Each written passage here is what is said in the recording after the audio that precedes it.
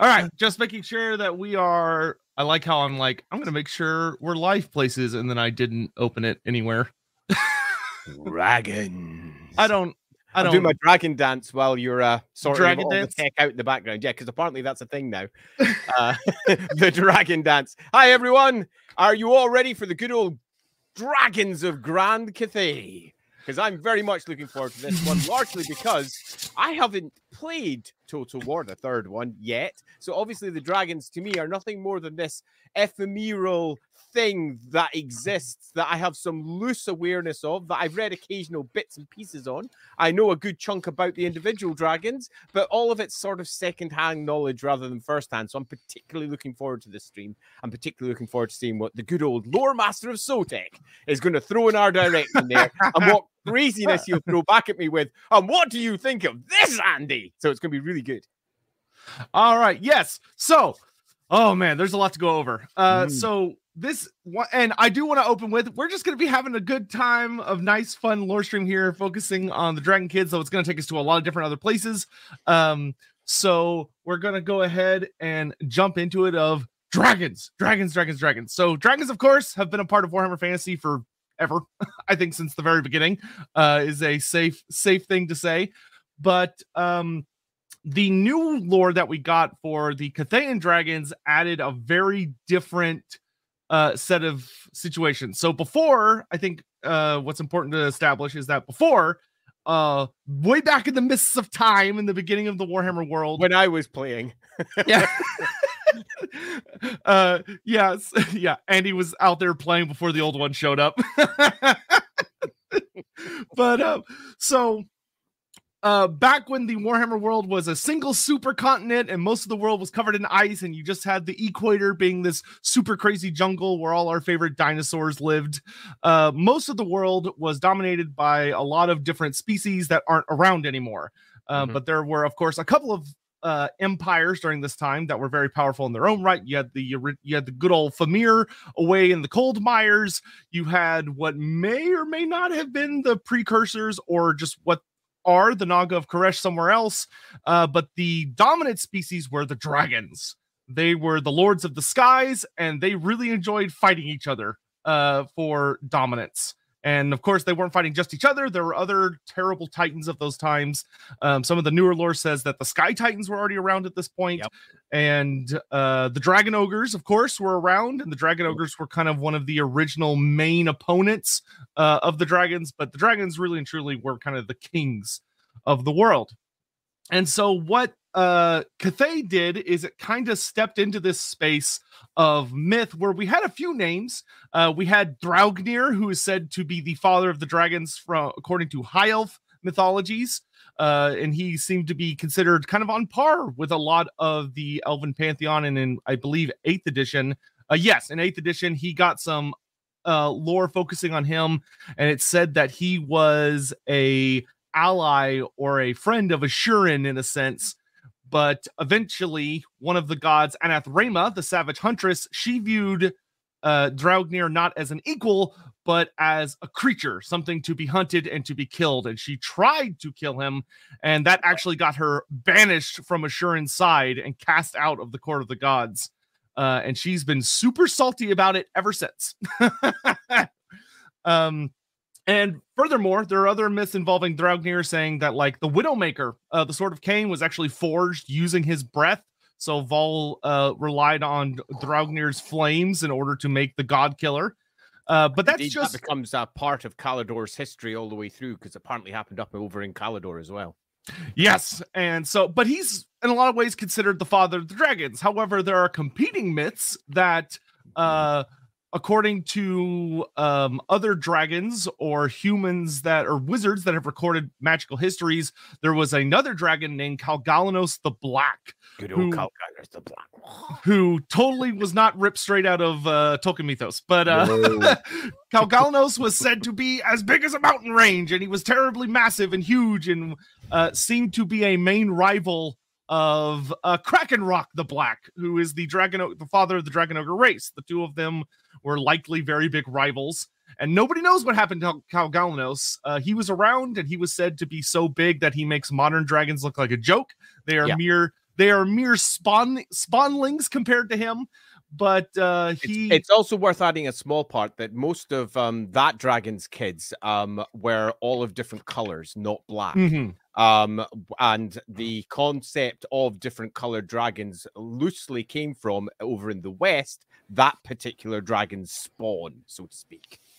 Yeah, and if it makes anyone feel better, Draugr is said not to have been black. He was likely a much brighter color. If he was not outright white, he was probably a very pretty blue of some kind. So they weren't all, not all of the old big reptiles were the same color. But so those were the ones we were familiar with before we get into the new Cathay lore, which the Cathay lore suggests that in the east of the supercontinent, there was a third super big, ancient, powerful dragon, and his name was Xin Yang. And Xin Yang, we actually have a surprising amount of information on him in that there was a really big mountain range. It wasn't by any means the largest, but there was a mystical mountain range where the winds of Azir were drawn like no other. Like Azir was almost pulled to it like its own. It scraped across the top of a mountain known as Kunlan, or it'll become known as Kunlan later. And it said that there was an egg that sat up there in ancient primordial times that bathed in the celestial wind. And when it hatched, out of it came Xin Yang. And Xin Yang apparently was so, like, he was so embroiled in Azir that he is almost an Azirian dragon, which the concept of dragons of specific winds was introduced back in the good old tabletop days. There's implied to be dragons that if they stay long, dragons are very magical creatures, and if they sit in a wind for long enough, or they're somewhere where winds of magic might interact with them, it can change them, and it can give them certain properties. I'd say some of the older ones, it's not so much that the dragons themselves changed, because there's not really any real hints, particularly with the older lore, where the dragon started off as one thing and became another thing through the course of its life. It's more that each of the dragons were a particular color, and that particular color often came hand in hand with aspects and traits that we now associate with the winds. For example, blue dragons, they came with lightning. Your black dragons came with big poisonous winds. Well, as did your green dragons, but a slightly different poisonous wind. Corrosive cloud, very dar, or poisonous wind, very jade, maybe, arguably rotting, you could argue.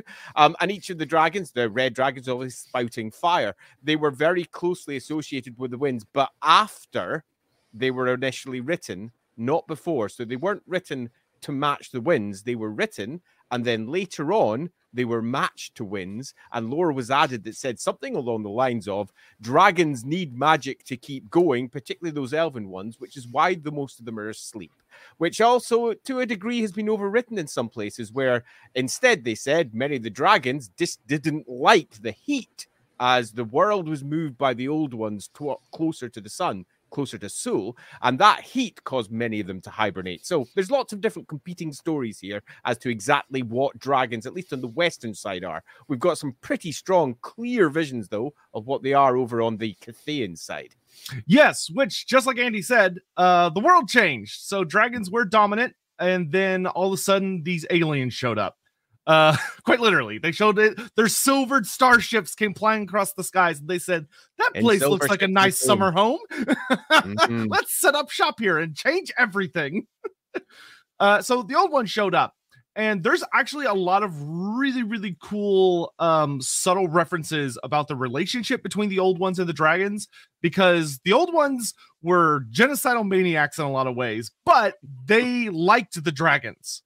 When they actually met the dragons, there was dialogue between them, which is very, very significant when you're looking at the lore, because one of the things that's very interesting about the old ones is virtually nobody knows what the old ones look like, and nobody that is still around and is willing to talk about it seems to have had any personal experience with the old ones.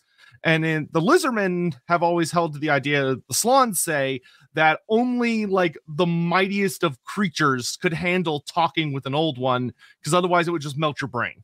Trying to talk with them apparently was a very stressful experience, because only the first generation Slan were allowed to.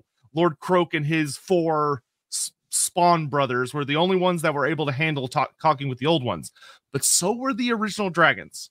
And I think this is actually a fascinating aspect of the new development for the background. Not just that our pre-Old One times have had some extra details scattered across it, but it's that we now have creatures that have potentially directly interacted with the mysterious Old Ones that shall never be detailed. And you might find that when the studio takes this back with Games Workshop and they start writing their own version of Grand Cathay for their army list, which inevitably are going to come when they do the old world, you might find that they scale some of this back because there's this disconnect with the old ones that they like to maintain.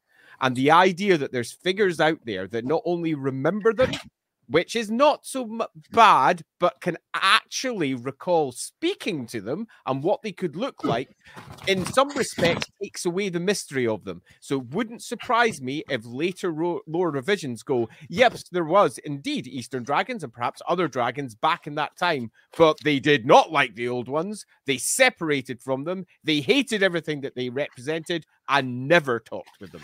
So it really wouldn't surprise me if that becomes the standard lore. Although as it currently stands, it's far more uncertain exactly what the relationships were back then. Yeah, and one of the things that's super interesting with that is they have been smart so far in not saying at all whether Shin Yang or any of the dragons actually had direct contact with the old ones. There are some implications that Shin Yang definitely saw them. It seems that even the dragon children may have seen them, which we'll get into the actual kiddos in a minute. But Shin Yang, he certainly witnessed a lot of their works. And what we do know about Shin Yang during this time is that, like all the dragons, he resented their influence because Shin Yang was very powerful. He had his own little empire carved out, and sure, he was fighting against other giants, other primordial titans, but that was their world. All of a sudden, things started changing. The planet moved closer to the sun. Magic started being far more interacted with and being concentrated through all these specifically designed systems to flow it in particular patterns. And all of a sudden, like, the very star system started changing, and all, you know, the local planets were changing. Everything started getting weird. And then the continents got broken up and moved into different places, all according to the designs of these very strange creatures that, if you go back and watch the original Cathay trailer, as Miao Ying says, they attempted to control fate. They wanted to shape the very destiny of the cosmos, and they were messing with forces they did not understand, is how the dragons feel about it. And I think that's a really, really interesting thing. If you're trying to imagine what these effectively immortal dragons are like, consider these ancient primordial creatures living on the Warhammer world before it becomes the one that we know and love today. And consider what it would be like for them to feel not just the impact of slight and small changes, but cosmic level, world-changing shifts happening. And possibly all they're aware of is the streaks of silver that came through the sky. Upon silver ships they came. And loosely, that's the only details that you find about the old ones, beyond occasional details here and there amongst the lizardman side. But they're so poorly described. They get these streaks of light through the sky, and then suddenly the world itself is shifting, and so many of them are incapable of surviving in the new climate that it becomes. And indeed, almost all of the dragons go sleepy times. Yes, and what's very well noted about Shin Yang in particular is that even among the ancient primordial dragons, he seemed very, very magically competent. Because it's said that one of the things that I got to, because I've had a few conversations with Andy Hall in a similar interview format like this, which has been a privilege to kind of talk about the new lore, because that son of a gun has like an 8th edition army book for Grand Cathay that he helped Games Workshop, and he has it and he won't let me see it. It makes me mad, but hoarding his treasure over there. But despite all of my attempted bribes, but Shin Yang uses magic to resist going to sleep. So where the others all vanish, because like we don't know at all what happened to Draupnir or Kalgalanos. It's some hypothesize that they died, but most who kind of understand the way the world works really doubt it. because killing dragons like that is hard. Yeah, we're talking ancestor gods of the dwarves required to take these buggers out. They're proper impressive, and most likely to either be asleep or killed by god level entities. Yeah, so most of them vanish. And just a reminder that the Warhammer world is significantly bigger than our world. So there are a lot of places for them to hide. It's said that many of them retreat beneath the oceans, or they go into the deepest of the depths beneath the mountains. But they all seemingly vanish from the world. And like Andy said earlier, it's not 100% clear why. Some suggest that it's because the way the old ones were messing with everything, like the amount of magic that was in the air just it was very strange to them, and they became very sluggish and torpid, and they just didn't want to. They were tired, and they just were like, you know what? We can just sleep for a few thousand years and wait for all this to blow over.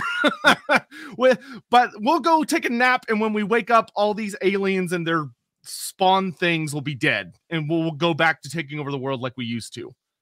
Yeah, it's a super fascinating period, because there's been lots of different authors who've written this section in lots of different ways, and most of them have taken a mythical approach, in that they will describe some sort of mythical event that is spoken from the perspective of somebody actually inside the Warhammer world, and by doing that, it allows you to almost say anything, while simultaneously confirming nothing. And that tends to be the case for most of this period. Take, for example, the famous "In Silver Ships They Came" line. That comes from Fenrir in the Book of Days. And whilst it might be almost 6,000 years old as a quotation, it's still nevertheless young in comparison to many of the dragons. And they just don't cross over. They're such a different set. Indeed, there might be ancient dragons that have just never woken up. And I think to reconfirm what Sotek's saying there, the exact reason why dragons aren't active is uncertain, but younger dragons, particularly of the Western kind, are often, particularly when you're moving through the fourth and fifth area, particularly with some of the older white dwarves as well, often directly associated with magic, in that the more magic there is in the world, the more likely they are to wake up. There's historical reasons for this. It's because it's often, as is often the case with Games Workshop, based upon other fantasy sources. In this case, the dragons of Michael Moorcock were all asleep because chaos, in their case, had left the world. And then as chaos came flooding back into the world again because of the actions of the novels, the dragons began to wake up again. And that's somewhat similar to how the High Elves and the Dark Elves have had their dragons, because they're so strongly sourced upon the old Melnibonian concepts. And because of that, you'll find that often there's lots of little lines and theories and snippets put in saying that when the great chaos gates wax and magic floods across the world, it's far more likely that the dragons themselves will begin to stir. And say, for example, the Dragon Princes of Calador, instead of marching out on their horses because all their dragons are napping, all the dragons will come out, and come the end times, they'll be swooping through the sky on dragon backs once again. And that's super awesome, and it makes for an epic end times every time that you get yourself one of the cycles of the Everchosen. And it makes for some great stories, which is one of the reasons that it's never really disappeared from the setting, even though the core foundations of where it came from have slowly but surely been erased away over time, as each of the species have been written slightly differently. Oh, I've just got a burr. Oh, that's your fault. Amber alert. those come through occasionally. Anyway, but yes, and to further add to that, that's also something that's explored with like storms of magic. Is that storms of magic can be so dangerous because they can wake up some of these ancient dragons, which happens occasionally, because they're asleep, but they're not dead, and they're not necessarily in comas, and they can be disturbed. They can be woken up, which can be apocalyptic level events for certain civilizations, and has been. But like Andy was saying earlier, it takes something insane to kill one of these things. One of the really, really famous ancient dragons who does wake up is known as Skaladrak Incarnadin, who has a number. Actually, I think Skaladrak Incarnadin might be the descendant, and then Skaladrak was the OG one. I think because Incarnadin, right? I can't recall off the top of my head. It's in the dwarfy side. Yeah, because I'm pretty sure Skaladrak Incarnate is the one that has like a rivalry with Karak Kadron. But Skaladrak was the father mother of Skaladrak Incarnate and was so terrifying that it got woken up by the dwarfs. And the ancestor gods were around, and there was an epic battle between Skaladrak and Grimnir that was apparently so intense and so insane that Grimnir wins, and he does kill Skaladrak, but Skaladrak's breath was so hot and its death was so titanic that it created Blackfire Pass. Yep. Like the mountains themselves were burned out, and there's like an obsidian pass now because of that. And there's a big, massive, huge mountain on the side where many say that that's part of his old body, and it now just looks like a mountain, one of the highest mountains in the world's edge, and that's also super cool down the Black Mountains, pardon me, which I super like. It's also worth reiterating what Sotek says there about the storm of magic. There's a nice little supplement that basically says, magic comes, it goes mad. Here's all the big fucking creatures that come along as well. And dragons are tied directly into that. But again, we're discussing here loosely the Western ones, because as we move over to the East, they've got quite a different setup. But it's also worth saying that's only because we've got a very tight version of them from the Grand Cathay aspect. It's quite possible there's quite a lot more of them hiding away or snuck about in their own individual places that might surface in a variety of different ways when they eventually, assuming they do, detail Kuresh, detail Nippon, all of which will have their own legends, all of which will probably have their own version of the giant flying reptile. Yeah. So now we're going to head into what I like to call Age of Myth mode, which means we're heading into those foggy times where the timeline is not going to make sense. And we're going to do our best because I don't have, like we said, a copy of this magical Cathay Army book that GW apparently made. So the timeline's about to get really weird because the dates that we have do not translate very nicely. They really don't. The new lore. I was getting a bit bummed out because I've obviously been doing quite a lot of boning up for today, and I was looking through. I was going, "What's with this date? And what's with this date?" So I may be critical of a date or two. Yeah. So there are. I do have a handy list of dates. Some of them, and it's worth noting that there were many attempts made to try and make the old Cathay lore match the new Cathay lore, which is good. Some of them make the leap. Some of them, they got there. They just didn't quite stick the landing.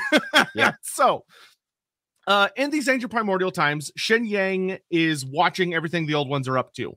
And he decides that he is going to try and maintain control over what he views as his piece of the world. And apparently the old ones are relatively fine with this.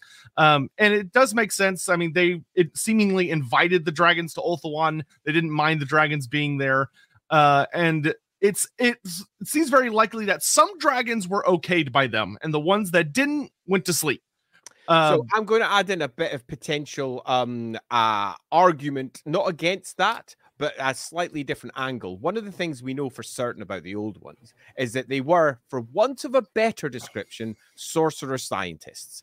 That's a nice way to combine the sort of things they were doing. And they were deep into creating species and manipulating them into something new. There is a strong possibility that one of the reasons they were happy with the dragons being over in, say, for example, Ulthuan, is because they did something to those ones, that they actually changed them. Where, for example, the dragons that are over in Grand Cathay, which may not have been changed, could show something quite different. So whenever you're dealing with these primordial stories, always remember that there's almost certainly going to be, regardless of what people later on say, a certain amount of old one fuckery. Yeah. So Shen Yang is we don't know a lot of what he's up to in this time. It's said that he kind of is watching the very, very, very beginnings of humanity starting to show up. And he observes them from a distance. He does not care for humanity terribly much.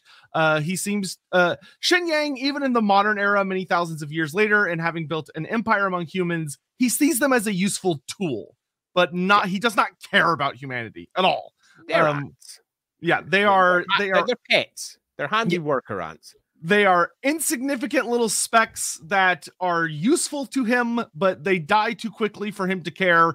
And even if he didn't, Shen Yang, he is often portrayed as very cold. He is not friendly to anybody, really. Like even his relationship with his children, although it is significantly better than, say, the Emperor of Mankind to his children, it's still not necessarily the most positive. Screw that guy. I just felt like throwing some shade there. I mean, but, you have to. But there is another individual that enters this circumstance. And so this is where timeline stuff gets very, very weird, because everything I'm about to go through is said to happen before the coming of chaos. Yeah. But in a lot of ways, it doesn't really make sense to happen before chaos shows up. But we're gonna take it as it's been written and see what happens. So one of the things that the old ones apparently might do is that turns out there is a civilization on the moon, Manslid, which is known as Wei Yin in the Cathayan language. And this moon apparently has some sort of civilization race on it, but during the time of the old ones, they get wiped out. We have no idea why. Either the old ones decided that they needed to be destroyed because they did not fit within the great plan, or who knows what happened. Like I said, timeline stuff is here a little fuzzy because it would have made a lot of sense for the arrival of chaos to have resulted in the moon getting blasted and everybody dying. And Morsley getting spun out into the... it would have made an awful lot of sense, indeed. And it's also worth saying that this particular section is also very much, as Sotek said, just to make sure we have this clear, mythical. In that there possibly was. There are these things. This suggests that this is the case. A lot of that language is just being deployed everywhere. Oh, yeah. So... from the moon, apparently, there is a singular survivor, which is an entity known as Kuei Yin. And what's important to say is that Kuei Yin is not a dragon. No. There's actually a lot of very explicit lines that state she is not a dragon at all. She is a shapeshifter. Yeah. We do not know what her original form is, but a dragon is not it. But when she comes down to the planet, she takes the form of a dragon, likely because she encounters Shen Yang very quickly. Yep. And she mirrors his form. And the two of them begin a relationship. Now, how lovey-dovey they are is up to interpretation. There are no notes about their relationship, other than Kuei Yin is said to be incredibly empathetic. She is far more emotional and giving and caring. It's a very notable aspect of her character. She's said to be extremely emotive, and she cares a lot about pretty much all forms of life that she encounters that she considers wholesome. So like she loves humans a lot. She cares a lot about all these little people. Shen Yang, not so much, but he does seem to care for his wife at least a bit. I'll also say that there's a nice little detail to add here as well, where you've got the Emperor and your Empress sitting on the two sides. She's often sitting on the dark side of the yin-yang split. In fact, that's where she sits, which is not where, particularly from most Western mythologies, you sit, where you're like, the dark side must be bad, right? The light side is sitting in light and illumination and good. No, they're two halves of one bigger whole, and they require both to work in harmony. So I think that to a degree, you just by the fact that they sit on two halves, that tells you a lot about their relationship, that without each other they don't work.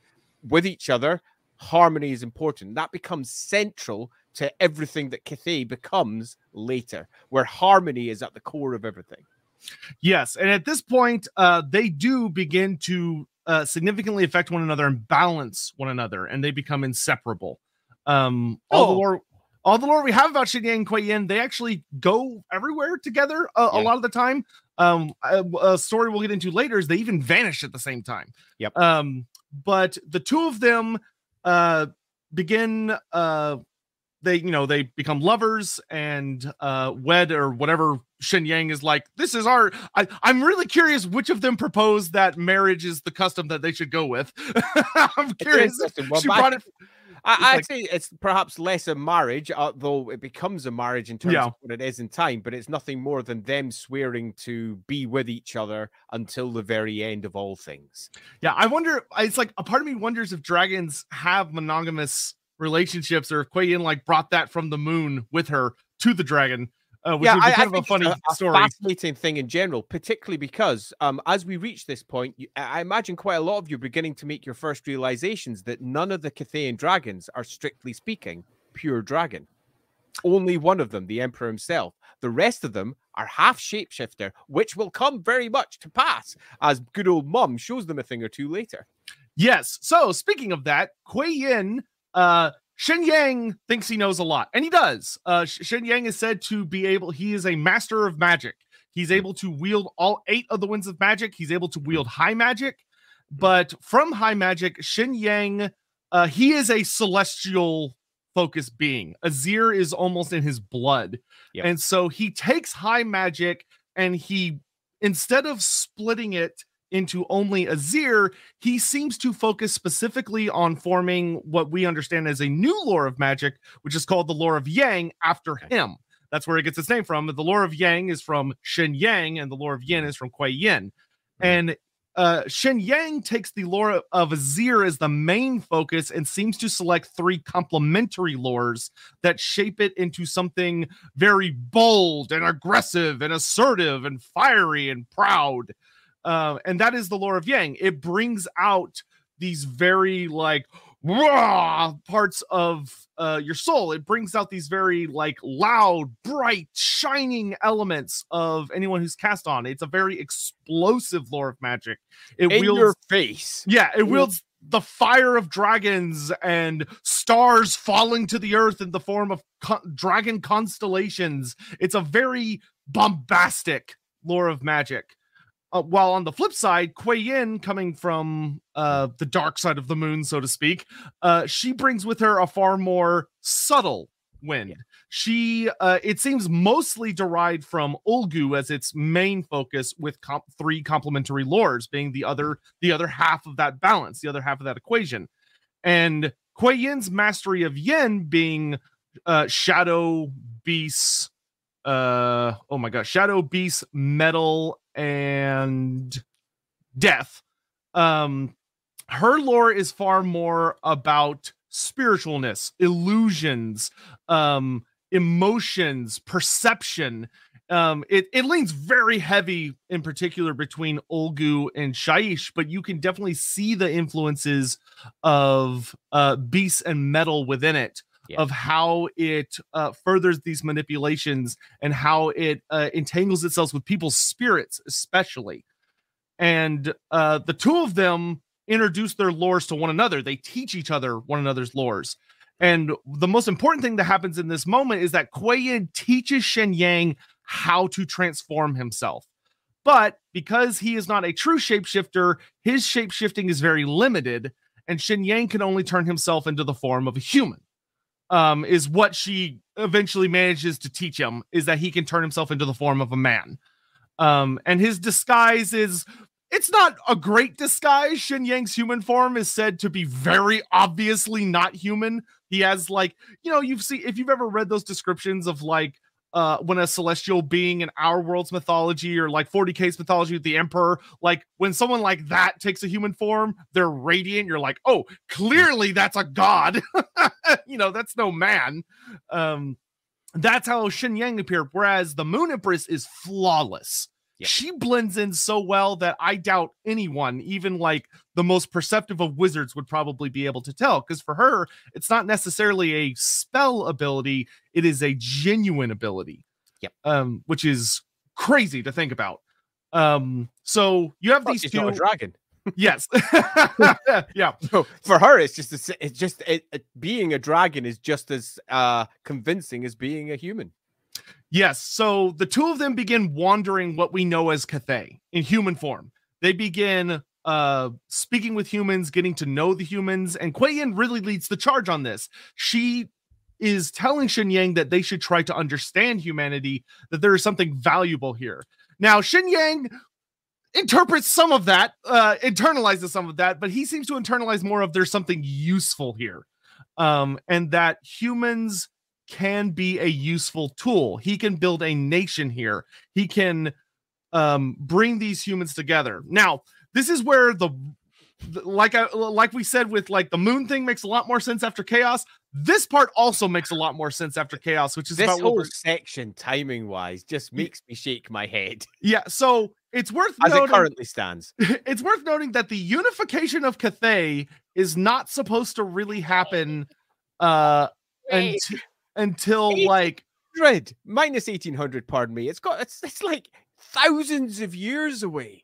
Yeah. So there's a big gap there because Chaos shows up in like minus 5800, something like that. It's a good anything from, because they do tend to mess around with the dates at various points, but the simplest one is probably at the earliest 10,000 years ago. And Chaos, they're definitely at war, and it's coming to some sort of conclusion around about 500 years ago. A good 2,500 years worth of war approximately, plus some on either side, depending on which book you go for. Initially, way back in the day, it was generally always approximately 10,000 years before the time of Sigmar, but that sort of there we go. But appreciate you showing up on the stream, Shinya. Thank you. It was super handy, thanks. But that sort of fumbled together to being just 10,000 years ago, so around about 7,500 years back when it all went tits up. But approximately both those dates do. It's a long time ago. That's all that really matters. Yes. But it's 1,800 years, well, minus 1,800 years that the Great Bastion goes up, and it's all bound together. We have a long period of time here. A real one. So what the new lore apparently tells us is that in this gap, so between the old ones arriving and them messing with the planet, which takes them a good while, it could be forever. Yeah, and Kuei Yin comes down. The two of them begin having children.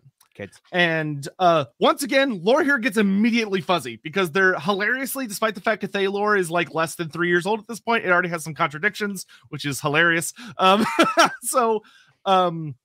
According to the most recent lore we have, being the new short story by David Geimer, the first child born is Shyama. And one of the things that's very, very interesting about the Dragon Children, and I suspect implies that their conception is not as how do I say this? It's not as natural as it may appear, is that each of the Dragon Children corresponds to a wind of magic. Yeah. Except for there are 9 of them. So there is a bonus child who we have no idea what the situation there is. We don't know if they were a combination of the 8 winds as a child, or if they were the rejection of the 8 winds as a child. Who knows? Or it's something completely different, or just another wind that we're not aware of. Lore of Ice Dragon. There you go. Here's a nice dragon. Here's a something different dragon. Who can particularly say? Yeah, I'll carry on. Yeah, so we have Shyama. Shyama is the spirit dragon or the death dragon, which Cathay understands the 8 winds of magic the way it is taught to them by Xing Yang and Kuei Yin. They understand magic differently because the dragons do not describe it like the elves do.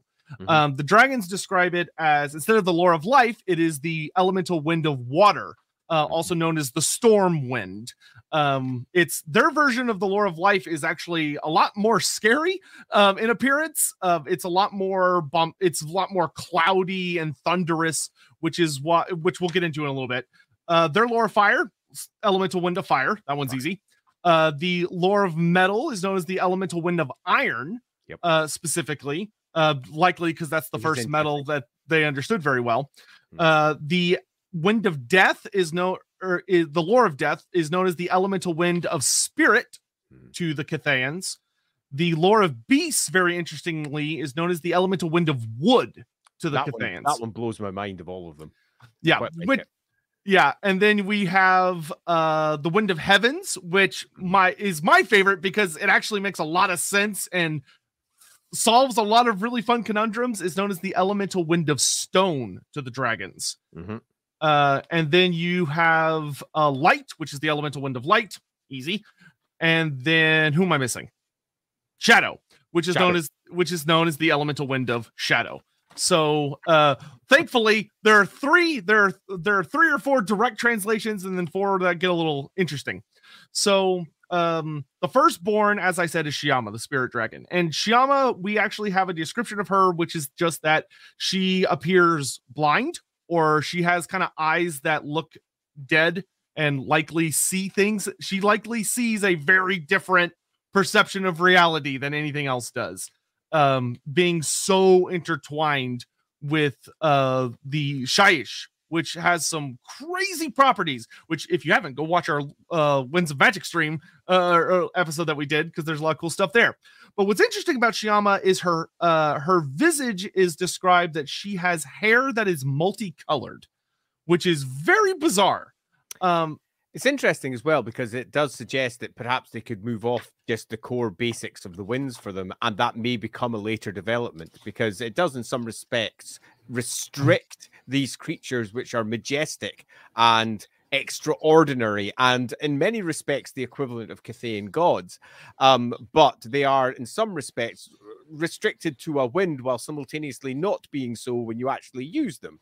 It's a bit there's some leeway that's being built into it there. Yes, and each of the dragon children, should be noted, they do not purely wield one wind of magic. They wield high magic functionally, and now they levitate towards the wind that they themselves are embodying, because they have a natural affinity for it, and it seems to shape a lot of who they are as an individual. Which makes sense. And what's very interesting about Shyama is Shyama apparently was born very, very early, very early after Kuei Yin and Shin Yang meet one another, but she also dies very early. Shyama is said to pass away before the birth of I have no idea if they were eggs or if they were live birth. Who knows? But well, I can guarantee something. We did a stream with Andy Hall on the Rookery, and the question came up: how were they birthed? And the answer was, I don't know. We do know that Shin Yang came from an egg, because there's a whole thing about his egg, the egg he was birthed from. You like little pieces of it infuse the Kunlun mountain range with the magic of Azir. But if they were born as dragons, it was probably eggs, which is very likely. Dragons are their true forms, so I think eggs is a safe enough bet. But in any event, Shyama, we have no idea how she dies, which is a really fun mystery. If you actually look at the map for Grand Cathay in Total War Warhammer, there is a very specific place down in the southeast of Grand Cathay known as Shyama's Rest. Yep. Which seems to heavily imply that is where she died. And it's technically connected to the central Cathay and the Celestial Riverlands, but it's very, very close to where central, south, and east Cathay meet, right next to one of the rivers. And particularly given that she's said to be sleeping under the river down there anyway, and it's quite a bit further south from there, but still, it's all in the same area. Yeah. So one of the fun mysteries that I actually want to speculate for a moment on is what happened. Why did Shyama die? And I think there's 2 really interesting theories. The first is that Shyama was destined to die, or may have, her death may have been purposeful by her parents or herself, and not a incident per se, or she was killed in a battle during that age. Because even when the old ones were around, the world was not safe. There were a lot of big bads running around. Dragon ogres were still a notable force to be reckoned with. The Famir were still around, and were fighting, because the lizardmen dominated a lot of the planet, but they were not able to dominate everything.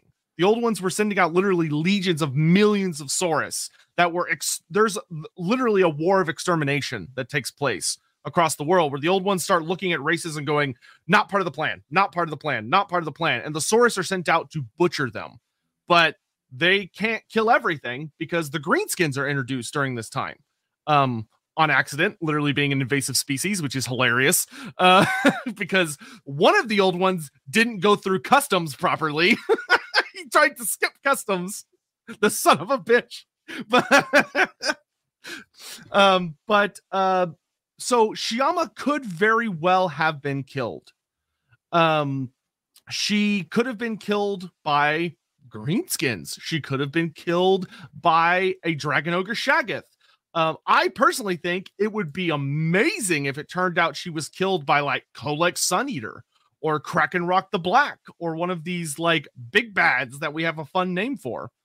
I think it's also worth saying that we've got the potential that with the coming of chaos, something happened there as well. Because the world itself changes and the things that keep things alive change. The winds of magic change. Magic itself, depending upon how it existed before, completely changes. Everything in the world changes. And you could easily tie it up to not necessarily the event itself, but potentially even the build up towards that event. There's lots of fun potential stories that could be told here as to exactly how she passes on. It could have just been a natural development of her own self. She herself being so closely associated with death, as we come to know later, and she effectively becomes the Mor of the realm. For those of you who know your Empire lore, Mor, the god of death, and ferries souls over towards the 10, whatever it is, celestial courts, whatever it is that lies beyond. So she's still doing stuff, much like a god. So it could have been a natural process. It could have been something that she chose to do herself, even if it was a sacrifice, for example. Yeah. Gideon, we're getting there. Don't worry. Thank you. Thank you very much for the super chat, but don't worry, we're getting there. I will say also, CB, hi, I'm a shapeshifter from the moon. Let's make babies, the changeling. Something Loki turning into a female horse, something. But I will say I have a personal theory that I like, though it's heretical and it's very difficult to make work in this timeline. Do love heretical theories. I honestly think, to me, I think the ogres killed Shyama. Ogres? Because one thing we'll get to later is Shin Yang hates the ogres. He almost wipes them out. And there are some explanations for why he does this, but I've always found the modern explanations to be very weak of like, oh, they started eating the peasants. He doesn't give a shit about peasants. Shin Yang doesn't care. But if they killed his daughter, I think that would be a grudge that would last for a long time.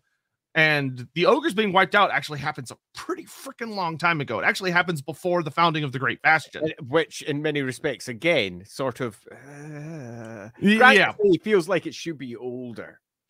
Yeah. But, because who knows? Maybe because the old ones were still around at this point, the old one that created the ogres was like... Shin Yang's like, I'm going to kill those ogres. And he's like, it's one of ours. You can't kill those. They belong to us. And he had to bide his time.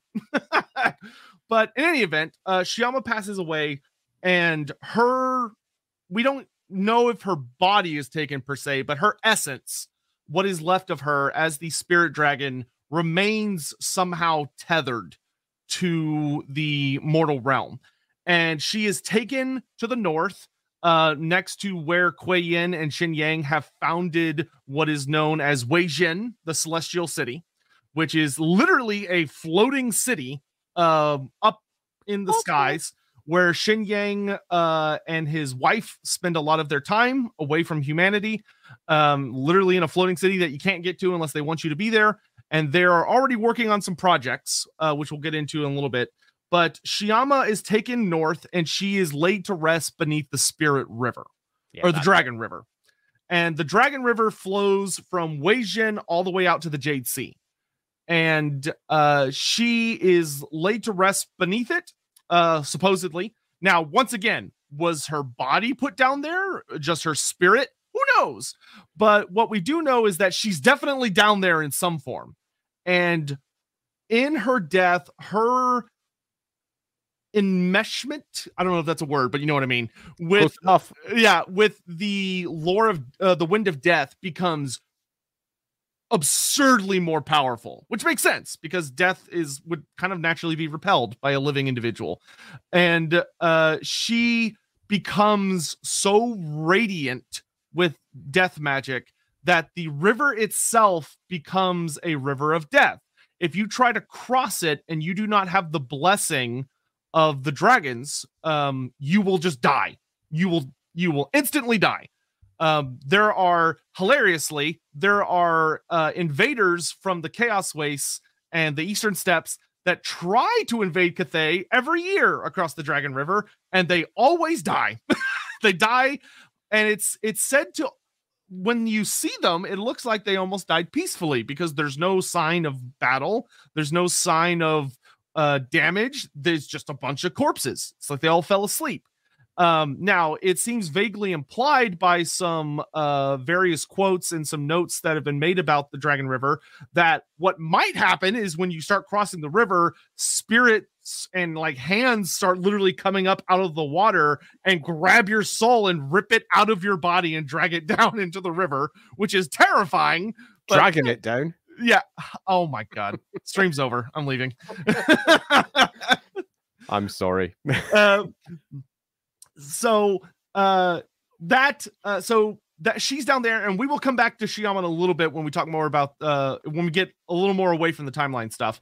But she goes on to functionally create an underworld, and it is the Cathayan afterlife, which is insane because it's not it's very strange that she is said to she is dreaming down there. It said that Shyama is in a death sleep. She is dead, but she is also slumbering. And her dreams are said to be the Cathayan afterlife, where the spirits of the ancestors, being the humans that die, are guided to after they die, and they continue to exist so that their wisdom and their power may be leaned upon when needed for Cathay in the future, which is wild. It's totally wild, particularly because it does suggest that her death was not a death as we understand it. As simple as that. Because we know certain things are true. They're not gods. They're definitely not gods. In fact, if anything, they're quite anti-god in general. So the courts of Shyish that are dreamed into existence down there are quite discrete and separate to the other afterlives as we understand them. And that's fascinating. It's super interesting. Yes. And it's very it's Malignard, thank you. I guess. Nice. We appreciate it. Thank you. So one of the things that's very interesting is, I'm going to keep saying this multiple times throughout this conversation, of that this gets weird with the timeline stuff, because why would Shin Yang want to make the Dragon River impenetrable to cross if chaos was not a threat? Yeah. Now you could argue that maybe the Hobgoblin Khanate already existed or was starting to emerge, but this is very, very early for that. It's too early for that. If we're talking before the coming of chaos, it's pretty much too early, really. Yeah. Honestly, I am growing more and more of the opinion that the Dragon Kids probably should have been born after the coming of chaos. Yeah. But it does make a lot more sense if they have been, or alternatively, they were born during the coming of chaos, and the war is going on. It's in progress, and that immediately makes more sense for a whole host of things that happen during this era.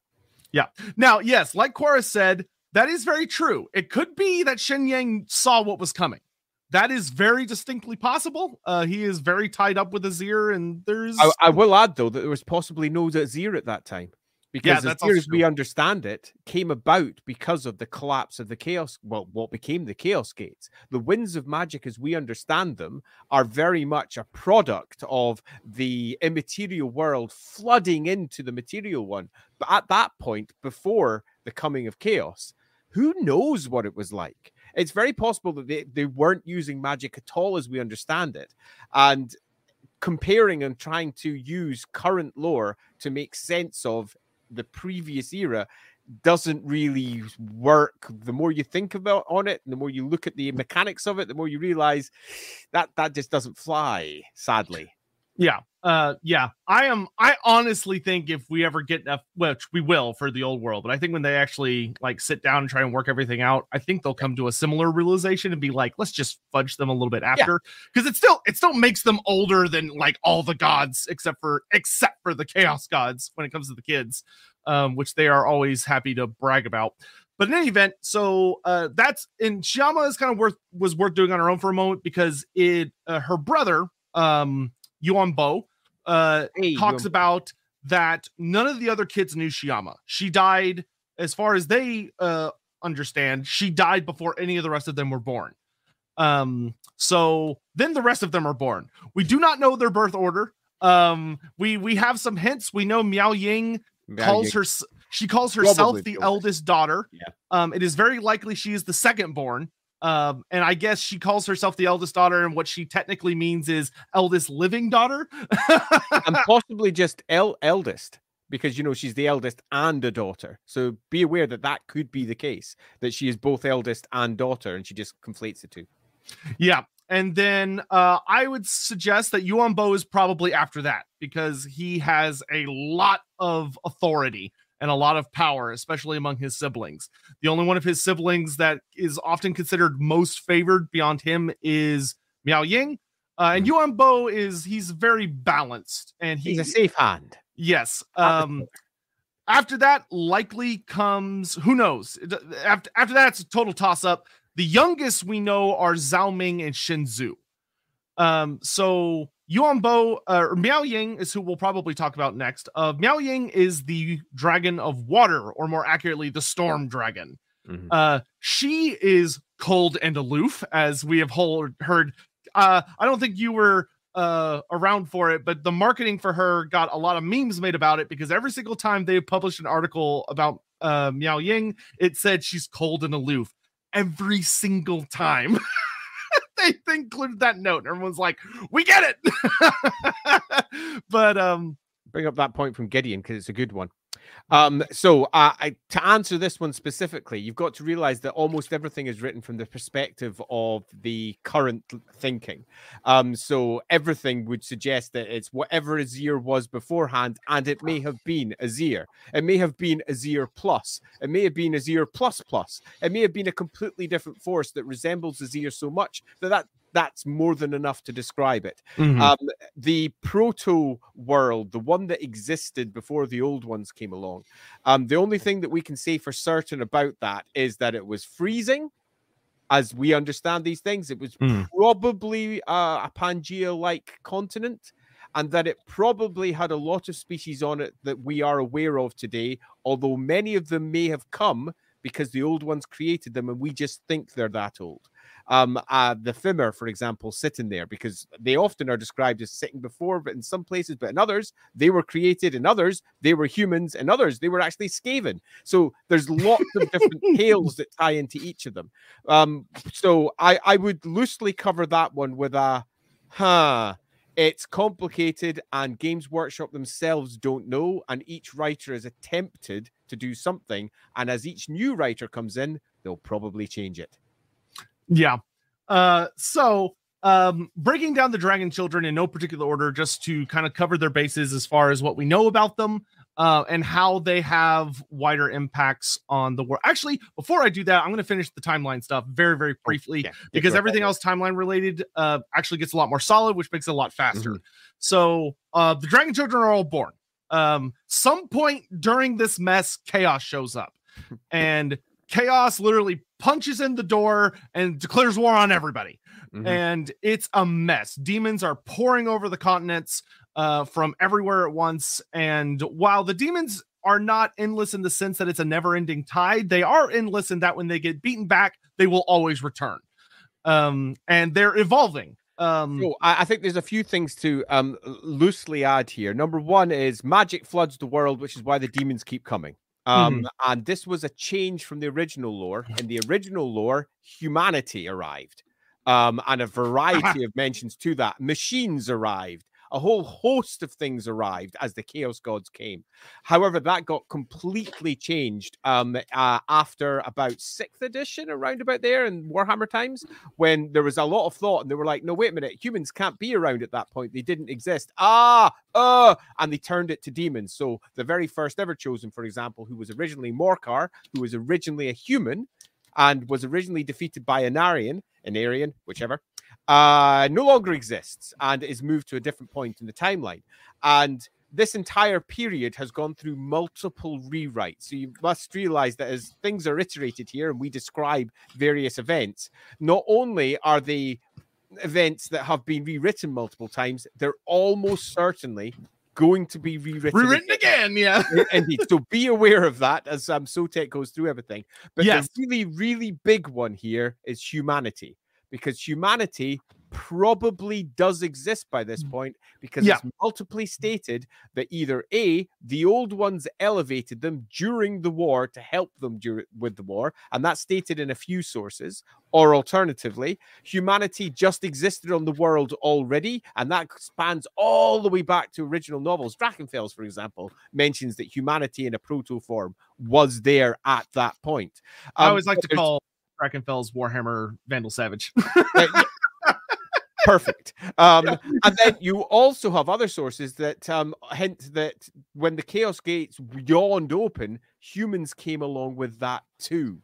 So be aware, there's all sorts of conflicting tales here. Some of them are ancient, some of them are new.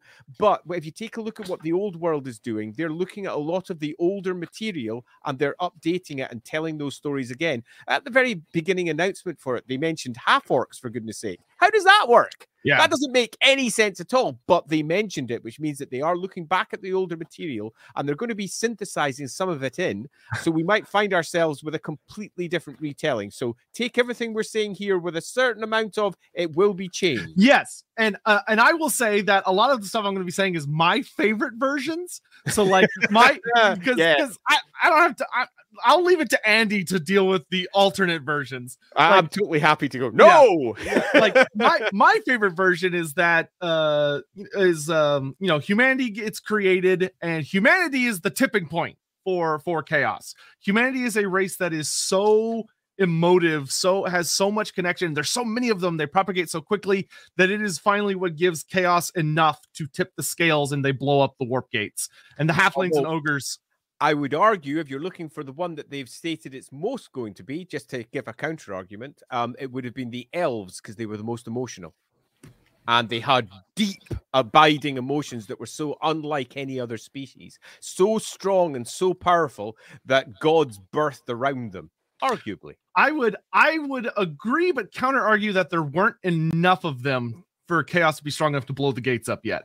I think humanity's or were they just destroyed by the coming of chaos? That's fair. I think they were stuck on their little island. I think they were the old ones' prized golden retriever that they kept on their special little kennel, in their little garden, being taught magic on Lord Croak's lap. I mean, even then, just saying that, if they were just on that island has got more than enough space to host 1 billion souls. True. Yeah. Well, yeah. There was definitely a lot more elves. There's probably more elves then than there ever was ever again. But sadly, but in any event, that doesn't matter. It doesn't matter.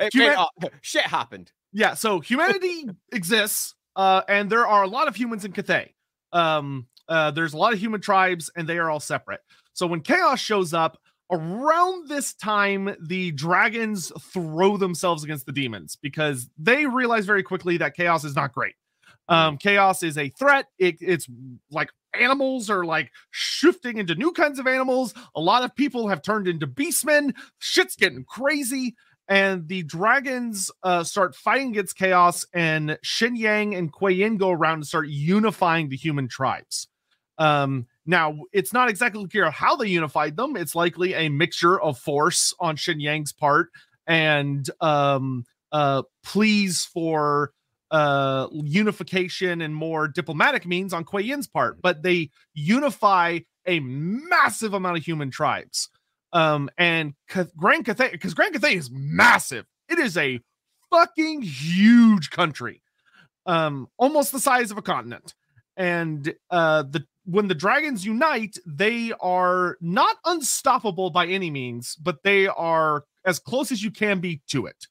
And that Xin Yang and Kuei Yin specifically are said to be so powerful that they are borderline godlike. Yeah. And because they're ancient, like they're both incredibly old. They understand magic very, very well, and they seem to adapt to what magic turns into, like the elves do. They adapt very quickly. Where it's like one of the things that dooms the lizard men in the early like first 1200 years of the war is that the Slans struggle to get a handle on how magic has changed because they're used to it being very precise and very specific, and chaos is very wibbly wobbly, and if you lose control of it, it makes you blow up. So all the winds have gone mental, assuming they were winds to begin with. Yeah, so the Dragon Kids, we can only imagine how insane and epic of a scale the conflicts were. Based on art we've seen, Shin Yang is said to be a massive golden dragon who's of incredible size and is able to go toe-to-toe with literally anything the Dark Gods can throw at them. Kuei Yin's out doing God knows what, and who knows what forms that she takes in battle, if she even participates in battle. I wouldn't actually be that surprised if Kuei Yin does not do direct conflict, but uses more subtle forms of fighting, which would actually be extremely useful against legions of demons, to be honest. And of course, their kids are participating. And what this culminates in is, while the Dragon River acts as a very nice natural border, there's this huge gap between Weijin and what we know as the ancient giant lands. These really, really scary, huge mountain range. And so the dragons, the chaos keeps flooding in mainly from the north, but also from the south. And the dragons just are holding them off. And then the vortex happens. So the dragons do not really manage to get anything going as far as building up new defenses until after the chaos is defeated, or a long time after. Yeah. So thousands of years pass. Chaos is pushed back. A lot of magic floods out of the world, and it apparently this leads to Cathay kind of forming, but maybe not necessarily being as big as it's going to become later as they start expanding further and further out. Because it's likely their empire probably got pushed in a lot by the demons. Yeah, I mean, we've got very few actual dates around here beyond the ogres becoming the ogres and the Great Maw forming, which happens before the Bastion and the forming of Grand Cathay as we know it now. But there's some 2,500 years or so where shit is happening here, but the details that we have for the shit are scant. We're just aware that there is some shit happening in this area, and that Cathay definitely exists before it's all banded together into Grand Cathay. Yes. So, yeah, like Andy said, literally the time between the birth of Sigmar and the modern time is how much time there is between the defeat of Chaos and the Ogre incident. So the ogres. As far as how they interact with the dragon, the ogres used to live in a beautiful verdant plain where there were large beasts that roamed, and the ogres were a migratory species that followed the herds of beasts around, and life was good. And they were very strong allies, apparently, with Cathay. There are even legends and there are even legends about the ogres standing side by side with Cathay during the time of demons. It's worth adding a small note here. When the ogres were completely updated, when the first Ogre Kingdoms army list were added, originally it was going to be ogres and halflings together, banding about doing their thing, but that would have been Noblars instead. I do like Noblars, but yeah, Noblars are pretty cool too. And the halfling connection to the ogres was never removed. There was a lovely piece that was actually up on Games Workshop's website. It never actually hit anywhere else. I'm not sure if it ever hit anywhere else, but it was the discussion of the old ones creating near the very end of the war against chaos, halflings and ogres from the same material. They're basically the same sort of species, but split in two very different ways, both of which are consumed by their hungers, both of which have got a particular purpose that the old ones had for their greater plan. And that the ogres and halflings were both meant to be almost anti-chaos in many respects, but the halflings, of all things, were more successful in that they were almost entirely immune to chaos, where the ogres most certainly were not. But it was a last-ditch attempt, and the civilization that eventually becomes the ogres came from that and was not the civilization that became the Ogre Kingdoms. They were a completely different type of species that were meant to be working hand in hand with another, in this particular case, probably the halflings. In some respects, consider them almost like the brain boys of 40k that were meant to be helping the orcs. The halflings, in many respects, were meant to be helping the ogres, but that sort of fell apart. And to this day, it's written into Warhammer 4th edition Fantasy roleplay, halflings still corner Empire ogres across the Empire because the ogres just follow them. They do what they want. And that is included in the programmed into them. they did include that in the 8th edition Ogre Kingdoms. Oh, marvelous. Also, Cleo, hello. I love your channel. Hey! You do awesome stuff. She's a history teacher in Australia. She's super awesome. You rock. I've never met you, but you're brilliant. Anyway, she plays a lot of Total War Warhammer. Anyway, so moving on. The ogres apparently had a fairly good relationship with Cathay. They helped them fight versus a lot of things. And like I said, we have no idea what happened in these thousands of years. It's likely there was a lot of fighting against other forces. Because Chaos, while they were defeated and pushed back, there were a lot of different species that got empowered by Chaos because they formed bargains with the Dark Gods. The Dragon Ogres, for instance, a lot of humans, for instance, and who knows what other species. And there are beastmen everywhere. And in a lot of that vacuum that was left behind by Chaos suddenly vanishing, Greenskin started to show up like crazy. They just swarm into these gaps. So Cathay's busy fighting against a lot of these different various forces. And what ends up happening, we don't know what causes it, but there is some sort of schism between the ogres and Cathay, most notably with Shen Yang. Something happens. We do have some notes that the ogres become too populous, that there's not enough like natural predators, so to speak. And the ogres, like deer, begin to their population explodes. And they are as I recall from this section, don't they have a different emperor named, and you just basically have to pop the new emperor on top? Yeah, there is actually so in Cathayan lore, there's a fun thing about this, which we will actually talk about in a little bit. There's a lot of I don't know this bit. Yeah, there's a lot of fun Cathay lore from the older editions, especially. Some actually get very, very specific and like name specific emperors. Yep. And so there's a note in the new Cathay lore that what happened apparently is that Shen Yang does not meet with anybody, pretty much. He very rarely deigns to bother with dignitaries from other nations or meet with anybody. So what happens is that a lot of people would meet Yuan Bo, or they would meet or they would meet a Shukengun, one of the descendants who we'll get into in a minute, and they would assume that person was the emperor. And the Cathayans very specifically do not correct them, either due to a mistranslation error or because the Cathayans are fine kind of wielding that power and that dynamic. So it has led to all these situations of other cultures thinking they have met the Celestial Dragon Emperor, and they go, oh, I met so-and-so, it's the Emperor, when in reality they met some smaller dignitary. That could potentially be, although we've not moved that onto this yet, potentially dragon-blooded kids as well, who are being misunderstood by others, so they've been called emperors. I reckon you could write that pretty easily. That would work really well. And yeah, that works. Got it. Yeah, happy. Yeah. So in any event, the only thing that we have says something along the lines of the Ogre Kingdoms book populates it, though hilariously it's told from a perspective of humans trying to understand what happened from the Empire, because the ogres don't care. Like, they don't give a shit. It's in the past. Who cares? So what happens supposedly is that the ogres grew too numerous and they begin eating the people of Cathay because they're hungry, and they have grown so populated they are no longer able to survive easily just on the creatures they used to hunt.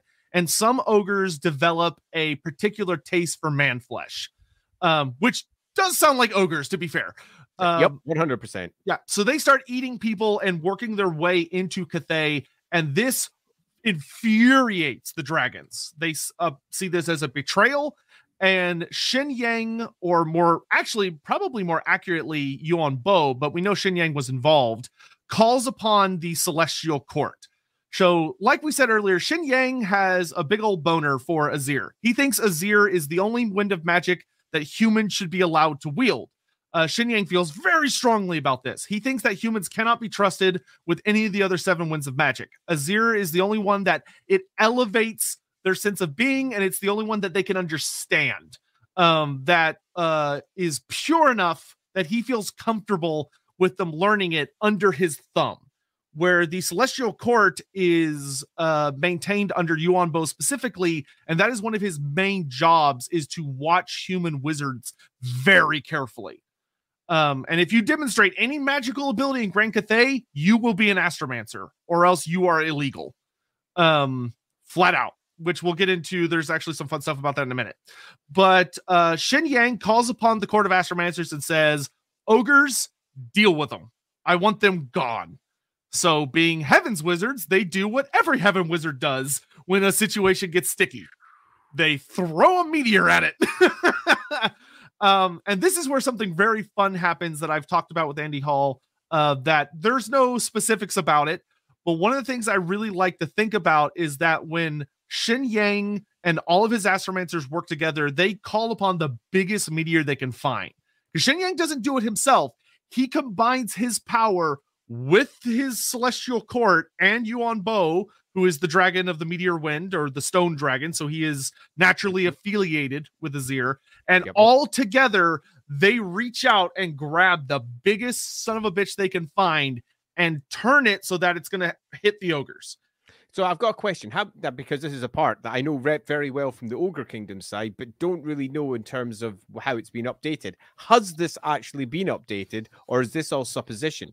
Because as I recall, it was originally, and again, this is running back to my old memories of it, but as I recall, it was just the Astromancers that pulled it all down. There was no connection at all to the Emperor. It was by the Emperor's command, but it wasn't the Emperor that did it. Is this something that's been updated, or is this something that you have to update to make it make any real sense, given that the Astromancers are yet to even really become a thing properly yet? Yeah, so Grand Cathay is yet to exist. I will say I am 100% sure that the Celestial Court is involved, so the Astromancers, and Yuan Bo is involved. I am 50% sure Shen Yang himself was involved. Yeah. I'd have to triple check that. He may have just ordered it, but at the very least, Yuan Bo and a shit ton of Astromancers were involved. But what I talked to Andy Hall about that I like a lot is that they make a mistake, which is that they call upon all this magic and they call out the biggest rock they can find, but they don't realize what it's made out of. And I think that Tzeentch gets involved here, because Tzeentch, or as the Cathayans know him, Xianxi, is the primary antagonist god to Grand Cathay. He is a big old, there's some notes in the new Cathayan lore that Tzeentch finds the orderliness and the harmony of Cathay and its resistance to the corrupting influence of chaos because of how regimented it is to be a particularly fascinating challenge. And he is very, very obsessed with sticking his fingers in as much as he can. The other three gods have significantly less influence in Grand Cathay than Tzeentch does, where the cults of Xianxi are said to be rampant and very difficult to deal with. So I think that Tzeentch pulls a tricky on them, and that because they use all this magic, they dip so deeply into the winds, kind of out of arrogance and also not being as careful as they should have been, that they pull down a warpstone meteor instead of pulling down a natural meteor. And this has devastating ramifications because what they pull down is warpstone, which is just raw dark magic. And they pull down a shitload of it. It is the biggest meteor that has ever impacted the Warhammer world that we know of, because its effects are insane. Where it hits the heartland of the ogre empire, and it wipes out 2/3 of the ogre species in an instant. Asteroid, yes, sorry. Technical terms. And this warpstone meteor, when it impacts the planet, something really weird happens, which is that when it kills 2/3 of the ogres, some kind of feedback happens where the warpstone meteor seems to almost either absorb the ogre's souls, or it resonates with them, but something happens where the ogres have an effect on the meteor and the meteor has an effect on the ogres. Yep. And what that causes is that the meteor becomes a living embodiment of the ogre's worst desires, their worst impulses, and it becomes a giant mouth. And it eats its way into the planet like a parasite, and it eats all the way through till it pops out the other side, where it is still a mouth, and it's literally just a giant mouth. There's the other side of the world is a huge whirlpool. Yes, because it comes up in the ocean. The other side, massive whirlpool. The Maelstrom. The Maelstrom, that's the one. Yep, or the Galleon's Graveyard, as it's also known. So, and the ogres are almost entirely wiped out. What does survive of them are on the non-Cathayan side of this crater, and the entirety of their homeland is incinerated by a warpstone fireball. So not only is it incinerated, but it is irradiated with magic. Where even today, thousands and thousands and thousands of years later, you cannot go there without very, very special precautions like modern Cathayans use. Where modern Cathayans, when they take caravans into the Warpstone Desert, they cover themselves in very special suits, and they line up their caravans with these really big, like, silver mirrors that reflect the raw magic away from them. Because otherwise, it's literally like walking into like the worst of Chernobyl. Like, you're just gonna die horribly. So I'm going to add an extra little detail here, because it's largely the theme of what I've been doing. Yes. This particular piece of lore was added before Cathay, as we understand it now, was added.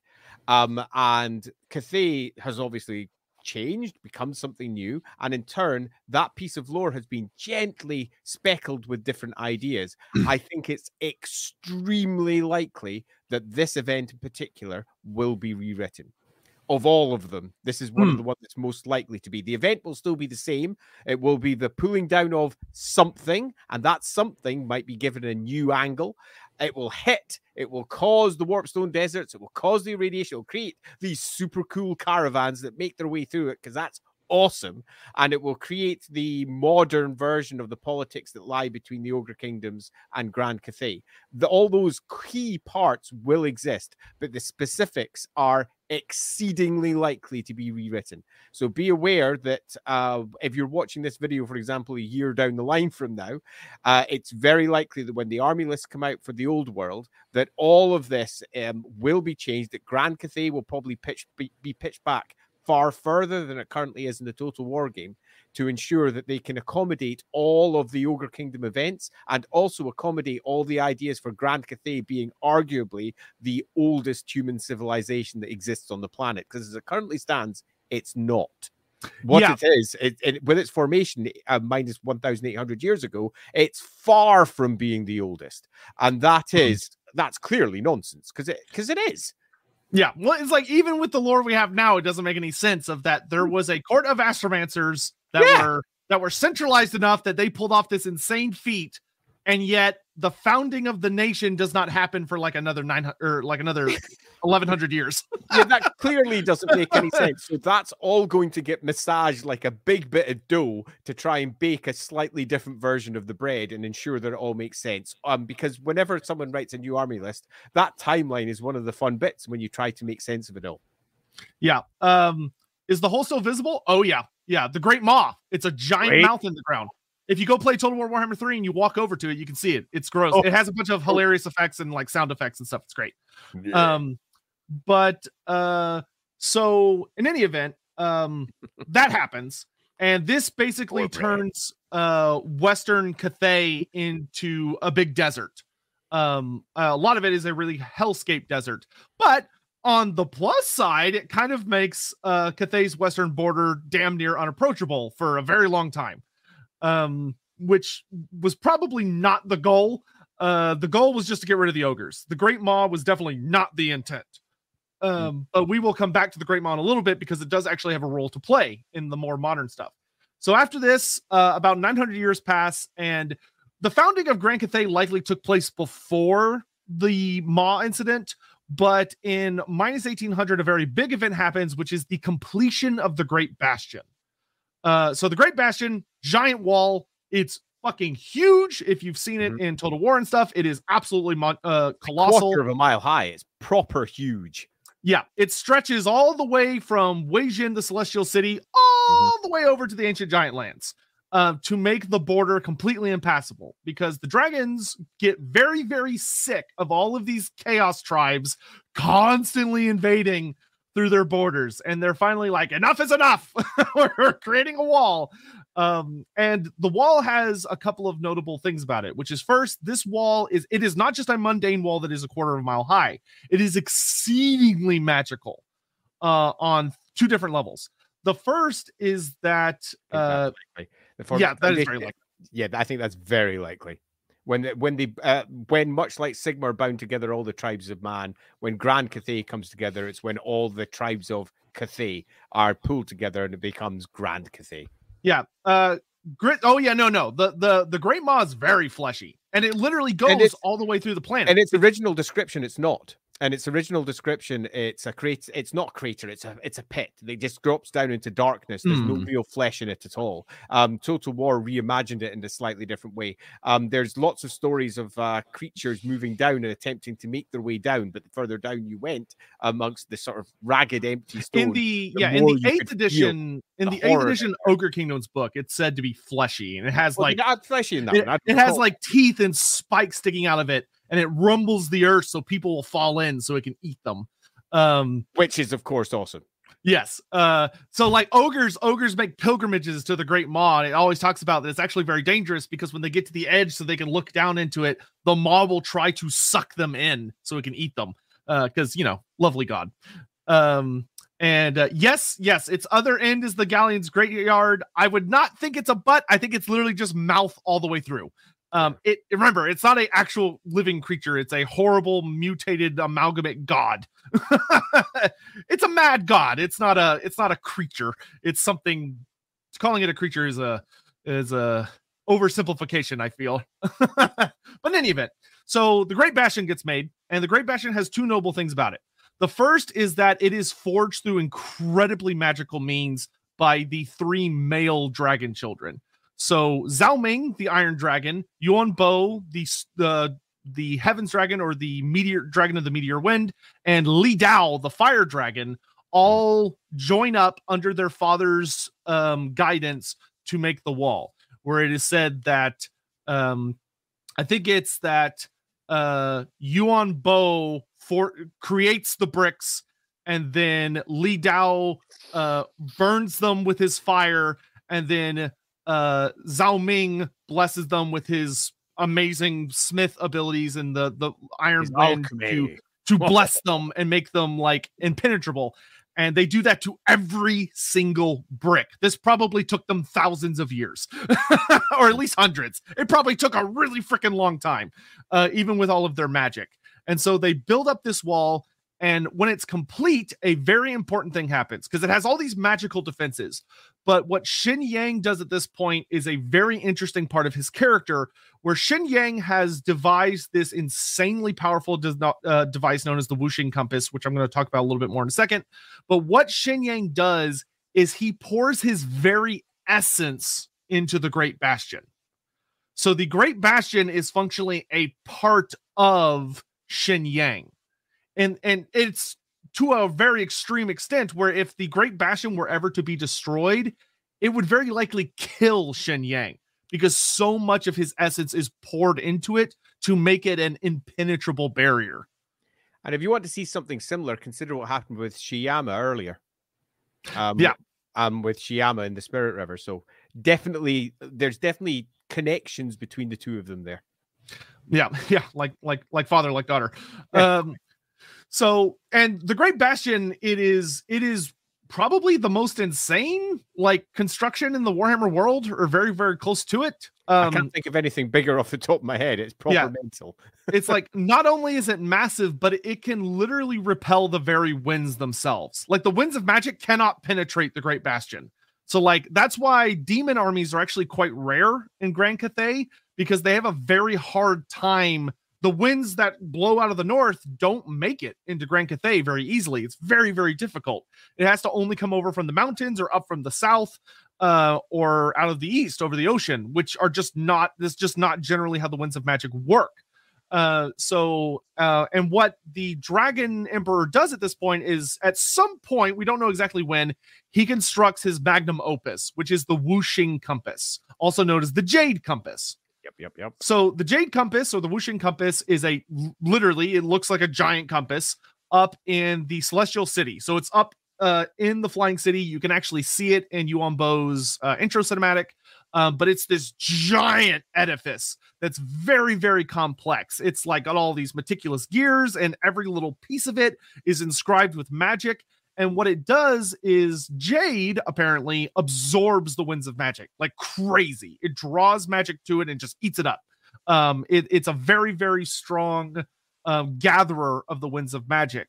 And what he built was this massive compass that draws all the winds of magic to it up in the Celestial City. All the magic that would try and go through the Great Bastion or try and go over the Dragon River is instead brought up into the Jade Compass.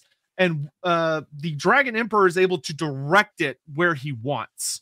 So he's able to pull on levers, if you prefer, that change where the compass is pointing. And where the compass points, it directs the flow of magic to that place, which as a feat of magical engineering is fucking nuts.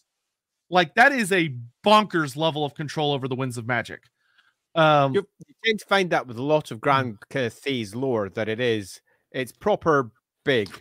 Yeah, as far as human nations go, I think they've got magical dominance in the bag. Yeah.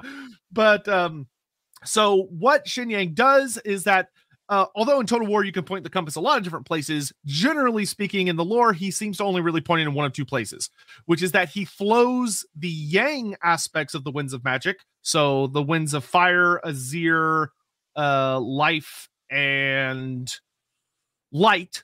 He flows those into the Great Bastion to empower it.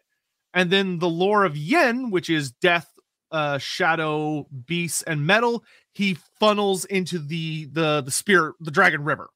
Mm-hmm. And that's what allows them to maintain their magical strength, because magic does fade over time, which is something the dwarves have learned to their cost. Of that, if you're going to rely on magical defenses, you need to be able to re-empower them, either reconsecrate them or find ways to keep the magic going into them so that they stay operational. So that's what Shen Yang spends a lot of his time doing, is redirecting the winds into these two grand designs of his, which protect the northern border from the predations of chaos, which is interesting. Pretty neat. It's pretty neat. Love it. Yeah. And that pretty much covers a lot with the parents. The only other thing that's worth talking about is that about 2,000 years after, actually 3,000 years after this, so after the formation of Sigmar, the dragon parents, they're doing their stuff, but apparently they've been working on something. We don't know what, but yes. Shen Yang and Kuei Yin have been scheming, and they've been making some kind of plan of their own, kind of in an ironic twist, much like the old ones who they disparage quite heavily. And it's worth noting, Andy's kind of talked about this a little bit, but I think it's worth diving into now. The dragons do not like the gods. They do not like the old ones. They hate them.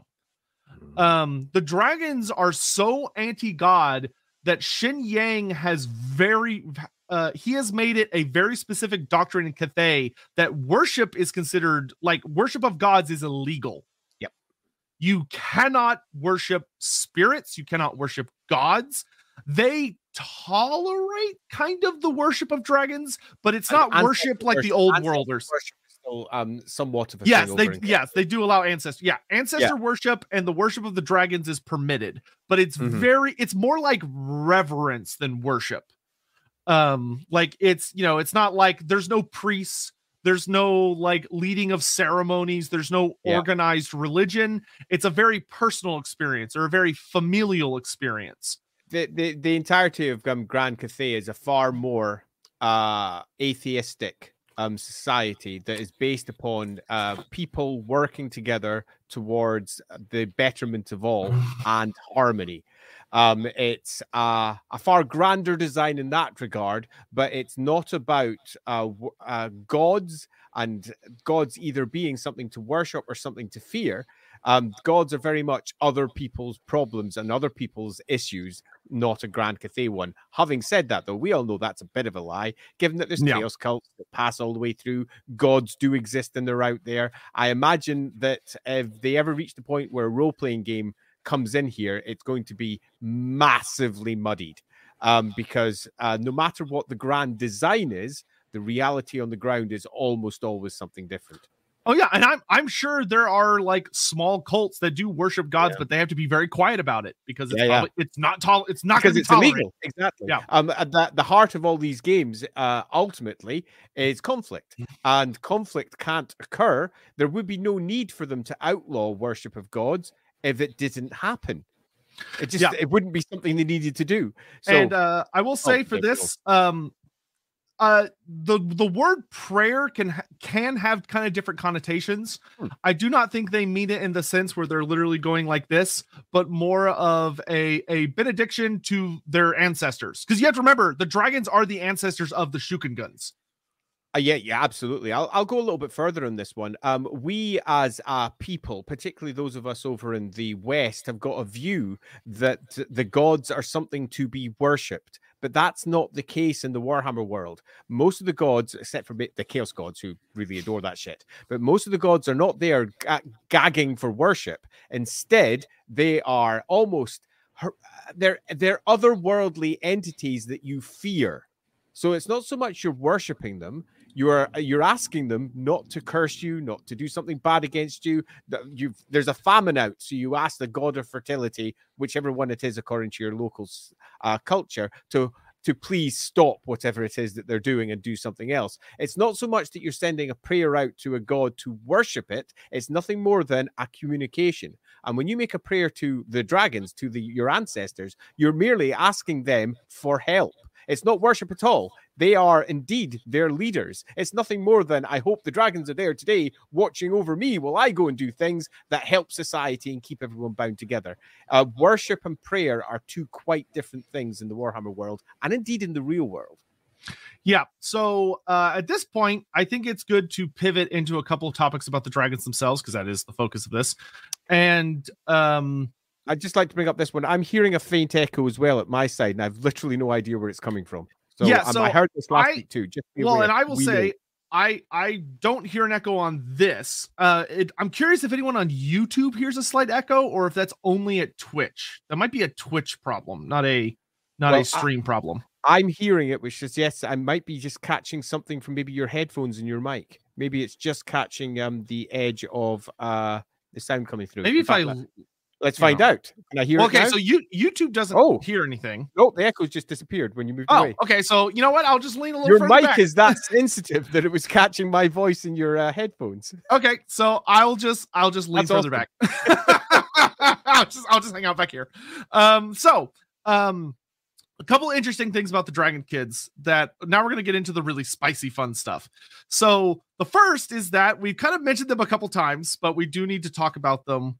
Actually, okay, so finishing up the god discussion, one of the other things is that for the dragons, they do not even see hating the gods as like, it's not like a hatred of these equals. It is more they see them as parasites. They're no different to demons. Yeah, and that's the big thing. The dragon, the Cathayan dragons look over and they go, those aren't gods. Like, they call themselves gods, but we remember a time before they existed. And if they weren't around, then they're literally just big demons. Like, in some respects, they are nothing more than what has been destroying their world. And whilst they may be pitched against each other to a degree in that there's good gods and bad gods, or if you want, it's all chaos anyway, it doesn't really matter. They are a disruptive force that make demands upon people and do terrible things, something that lies beyond the harmony that the dragons themselves are looking to install. Yeah, and one of the interesting things with the dragons relating to the gods is that they go very out of their way to really disdain the gods and view them as very lesser creatures. And a lot of that is because the dragons understand that the gods need worship. They need these mortals to actively worship them and pray to them and have this relationship with them. And the dragons go, well, we don't need that. That's a crutch. That shows that they're weaker than us. I would say that is, to give a slightly counteractive view, only one way of viewing the gods. And that the gods themselves have been depicted in the Warhammer world in multiple different ways. And whilst that is that is a commonly understood belief, particularly because that was how the old Realms of Chaos books depicted it, all the way back for, say, for example, 3rd edition Warhammer, 1st edition Warhammer Fantasy Roleplay. Later books have often given quite a different view for how the gods work and different perspectives. Indeed, some gods which had died out and have no worshippers at all have not only existed and continued to exist, have actually come back without a single worshipper at all, just as powerful as they were before. So it's a bit more complicated than that alone, while simultaneously I think it's worth saying that is kind of true. And one way of giving you a counter argument to my counter argument would be to say that in the realm of the gods and the aether and that place that lies beyond, there isn't really time as we understand it. Yeah, it gets really mindfucky over there. Yeah, it really does. And that allows something that has potentially got no current worship to exist. For example, it's quite possible that one of the gods of the Warhammer world, as we understand it just now, hasn't actually even been born yet, but has had worshippers since the beginning of time building up towards it. It's a complicated set of affairs. Yeah, go watch the Lorehammer series if you want to know more about that. It's awesome. Delving into that, and there is one of the fun things is there is kind of a sense of hypocrisy with the dragons, in that while the dragons may not acknowledge it, there is a lot of evidence to suggest that they, despite the fact that they try to outlaw it, are being worshipped by humans. It's almost start. I mean, humans do and it, they are benefiting from power that comes with that, because worship is a powerful force in Warhammer, whether people realize it or not. Yeah, and I think that that's worth mentioning directly here, because yes, I agree completely. The reverence, though, again, isn't worship. It's not that they're worshiping them as gods. They are fucking godlike entities that not only control every aspect of their lives, which they do, they are enormously powerful. They're not sitting like a prime minister or a king or a leader of any other type. They are quite literally godlike entities that can leap off buildings, fall down, turn into giant dragons, eat entire armies, fly back again and go, well, that was a handy afternoon. Excellent. That's not just going to bring reverence. That's going to bring terror. That's going to bring love. That's going to bring worship and adoration, but not as a god. It's going to be nothing more than the pure awesomeness of what they are being reflected in how people react to them. So I agree that you're absolutely spot on here, but I still don't think it is necessarily tied directly through to worship. Yeah. So moving away from the god discussion, the other thing that's really important about the dragons is we've mentioned them a few times, being the Shuken guns. So Shuken guns. We get the other dragons out because we haven't gone through all of them yet. Oh yeah, thank you. It'll be worth to get the other ones in just to make sure we got them, because then we can go into our dragon blooded folks, because that is just super fascinating. Yeah. So the dragon children, just kind of doing a brief touch on them, and then there's a couple of them we'll hit more specifically on. So we already talked a fair bit about Shiama, the spirit dragon. Then there is Yuan Bo. So Yuan Bo, who of course is getting a lot of focus at the moment, is the dragon of the meteor winds, also known as the stone dragon. So he is the one associated with Azir, and he is the grand administrator of Grand Cathay, is his public title.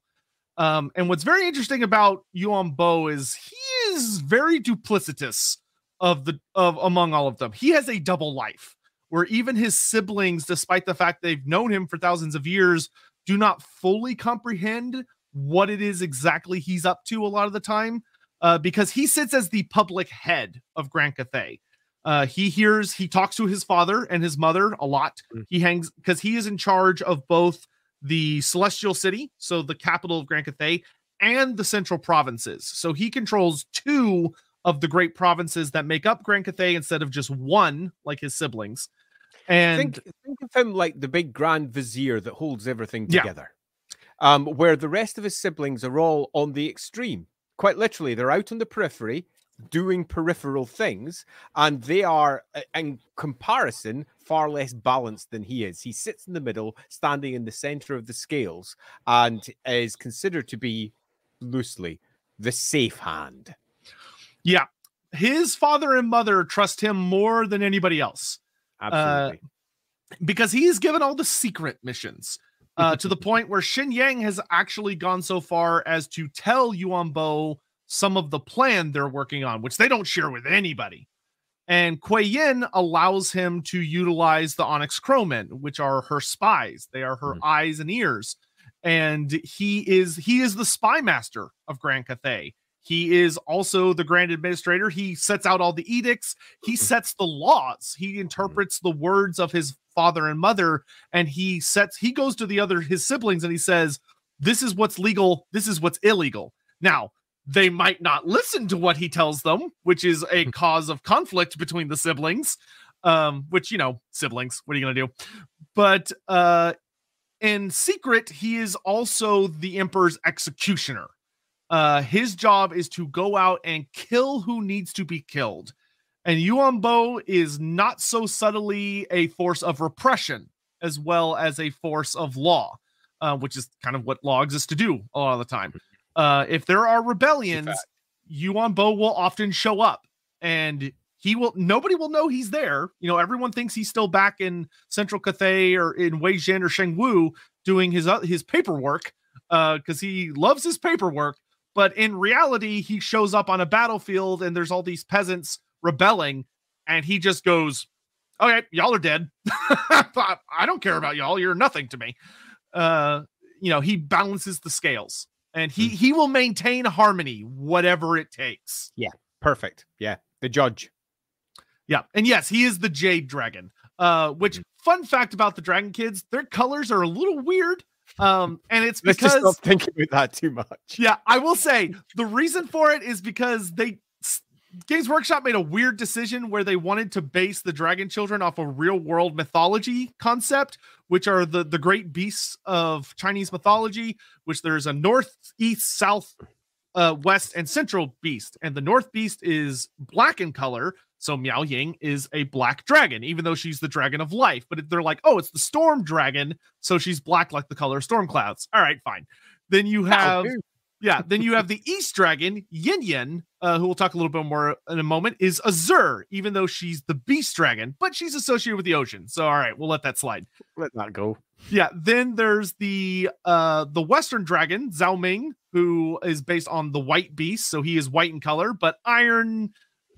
Alchemy, silvery, I guess. And then south is the only one that really makes sense, which is Li Dao the fire dragon, who's red. Perfect. Yeah. But in the mythology, the central beast is gold or yellow, but Games Workshop decided to make Xin Yang the gold dragon.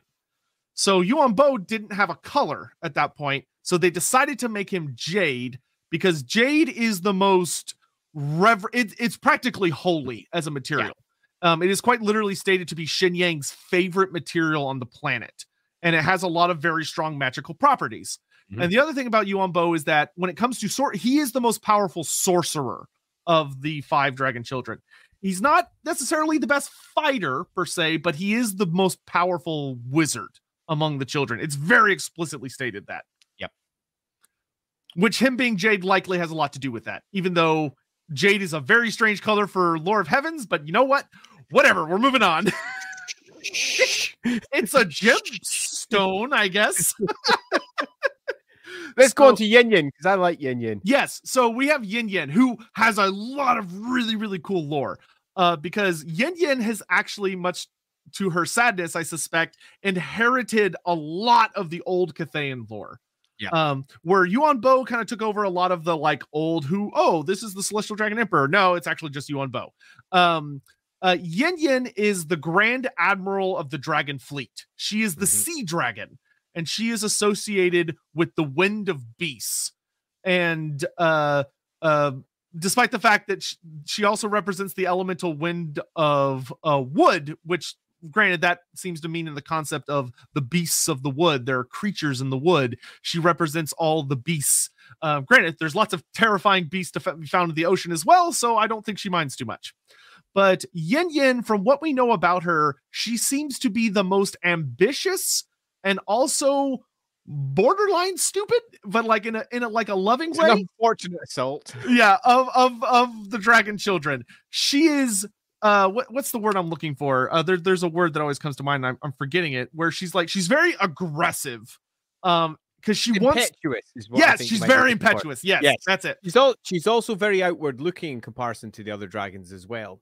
In that, if you take a look through her provinces, it's where you'll see the most foreigners, the most outsiders who've been allowed in, and that includes a whole host of foreigners that we've yet to have really detailed, that have strong relations because of presumably trade routes that make their way in through her cities. So yeah.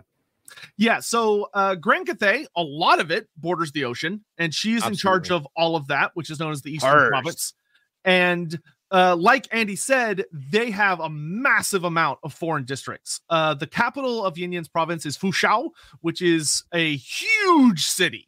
It is said to be the most populated city in all of Grand Cathay because it has so many foreigners in it. There's like an entire dwarf quarter, an empire quarter, a quarter for the elves of Ulthuan, a quarter of Bretonians, a quarter of Talaeans and Estalians. Like, it is packed with people. As it currently stands, it's quite likely it's the largest city in the known world. The most obvious counterpoint would be something like Marienburg sitting over in the old world, and another extraordinarily cosmopolitan city with people from across the world, including people from Cathay, people from Nippon. And I think that it's quite possible that this city is even larger. If you're looking for scales, you're possibly looking at well beyond 1 million and possibly even more than that. They're not huge by modern examples of cities, but they're nevertheless huge. Yeah, and that's not the only one. There are, I want to say, like 4 or 5 very large port cities. Off the top of my head, I'd need to look at the map, but yes. And she's in charge of all of them. Her cities are said to be very cosmopolitan, and because they just have all these different things and they're trade centers, and a lot of the cultures are interweaving, and Yin Yin very much embraces that because it's money. She is also the wealthiest of the 5 that are still around, the 5 dragon kids. It's interesting when you look at them all, because she's almost certainly the most. Now, I'm going to use this word with a certain amount of tongue-in-cheek awareness that it's a very difficult word to use here, but powerful. In that she has access to a large military, an enormous navy, which has perhaps not always gone the way it should do. She's got access to extraordinary funds. She's got access to probably the largest taxation out of everybody, the largest populations. And while she might not be responsible for creating the law, she might not be gaining all the glory that you might get for sitting up in the north. She might not be doing all the study that you might get from others. What she is, without any comparison, really, is bright, alive, and very much in the thick of it in comparison to some of the other ones. Yeah, I expect she kind of leads from the front, though I actually have a very strong theory that she's probably a bow wielder most of the time, because Yin Yin. So the thing with each of the dragon kids is they all have a very distinct relationship with their parents, where we've talked a little bit about Yuan Bo. He's very balanced. Yin Yin, hilariously enough, is actually the dragon child who is probably the most yin of the 5, next to maybe Yuan Bo, but she has a very unique relationship with yin, where she's not as much like the Olgu and Shaiish. She's far more the beasts and like metal. She's far more of the more impulsive aspects that might come with yin, the more emotive. I think she's very emotive. It's interesting because that would normally be the judging by the classical winds rather than the Eastern winds, depending upon how you wish to define these. That would normally be directly associated with the bright wind, that impulsivity. Oh, we'll get to him. Burn and thrush. We'll get to him. And it's quite fun to see them bringing in extra aspects, not just of the winds, but to their characters, and not relying on the winds alone to define them. Yeah, I would say Yin Yin has a really fun relationship as the Dragon of Beasts, because she very much gives off this feeling of that, like when she gets on the hunt, she is relentless, which is good when you're out there fighting against Dark Elf Black Arcs and Nipponese fleets and the fleets of End, the War Dowls of the Kingdoms of End. She deals with a lot of threats from the ocean. She also has to negotiate, and is probably a very aggressive negotiator. Yeah. And like Andy said, she wields a ton of authority. Like, one of the things that's very interesting is, even with all of Yuan Bo's might, the Sea Dragon Edict is a very powerful thing, because she gives you the right to come into a port. Yuan Bo cannot grant you the right to come into the ports of Grand Cathay. That's up to Yin Yin, which means that's a significant amount of power. Also, for all of her impulsivity, you get a sense that she's not as, for example, stuck in with humanity as another dragon we're about to move on to most definitely is. So you get that a sense that she's probably going to be, given where she is, a slightly more distant figure, contrary to what you might expect. One that is perhaps more ambassadorial, who has more actual thoughts going on, but also behind that all, given some of the choices she's made, she might be a bit angry. She might have a bit of a temper when things don't go her way. So there's definitely lots of aspects to her character that are potentially there that have yet to be explored in any of the particular outlets that we have so far. So real quick, Banda, love your mini. Hate your arrival in the end times, but I appreciate you for the all cap super chat. But so the reason for that is very heavily stated to be that Tzeentch tends to take Cathay as a very personal challenge and seems to delight in investing heavily in disrupting that harmony. Whereas that harmony actually, like, the other gods are definitely there. They have cults, undeniably, within Grand Cathay. But they have a harder time taking purchase because of the way that Cathayan society is structured. They're definitely there. And one thing we'll talk about is that they're probably more present in certain places in Grand Cathay than others. But from what lore we have now, it seems to mostly be that Tzeentch is kind of the ever-present threat, whereas I bet the ports, the cosmopolitan ports, probably have a lot of Slaaneshi influence. Yeah, definitely. What you'll find is that what we're currently dealing with is a society seen through the lens of a single game. That single game has got aspects of it that are important for that game, and also aspects of it that the writers behind it will also be interested in reinforcing. As that is moved over towards other games, for example, the old world, when it comes, the prevalence of chaos and exactly how chaos is presented in that game, they will go through every society at various points, and they will ensure that all the gods are mentioned in there, because they do pretty much every single time. And if Old World kicks off, we're going to get a bunch of novels that are going to completely contradict everything that we think we know as it comes up. So I would say that, yes, definitely on the top tier when you're looking. We have just lost Andy for a second. Hopefully that will sort itself out in a sec. Chat, can y'all still see me? Say something. Hold on. Let me message him.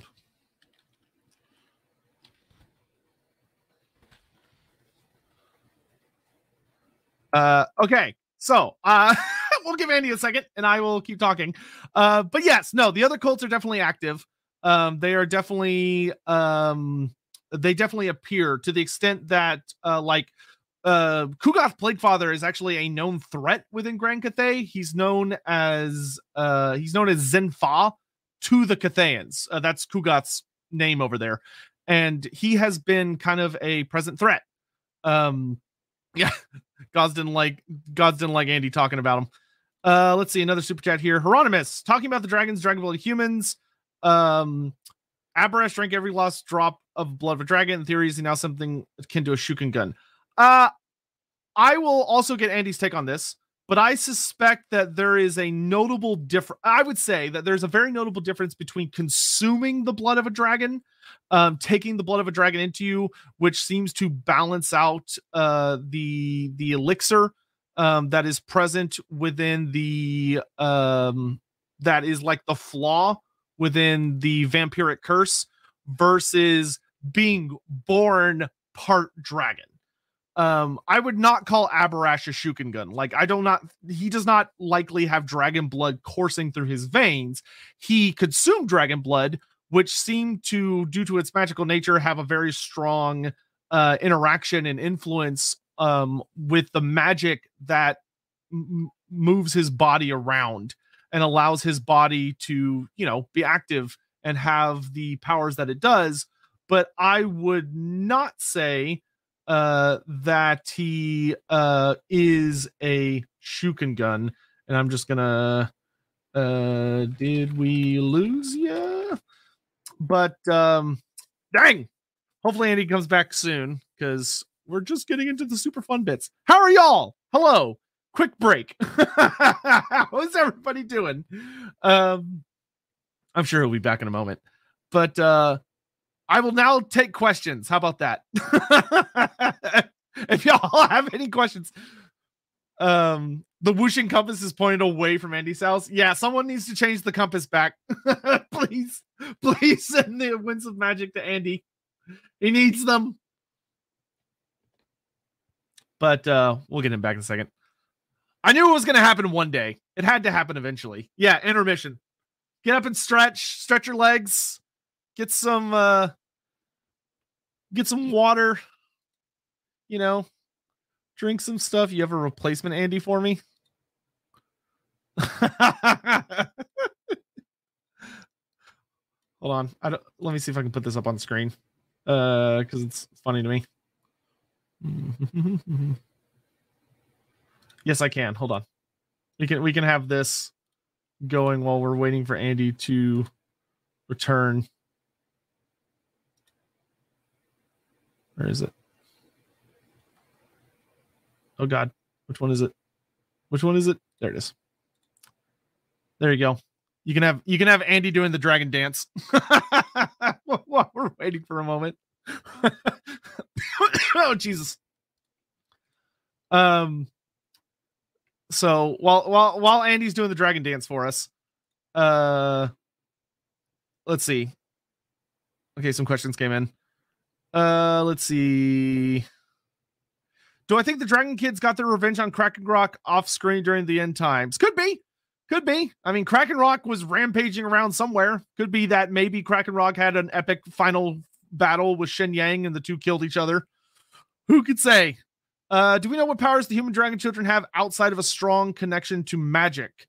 Yes, they are longer lived than humans.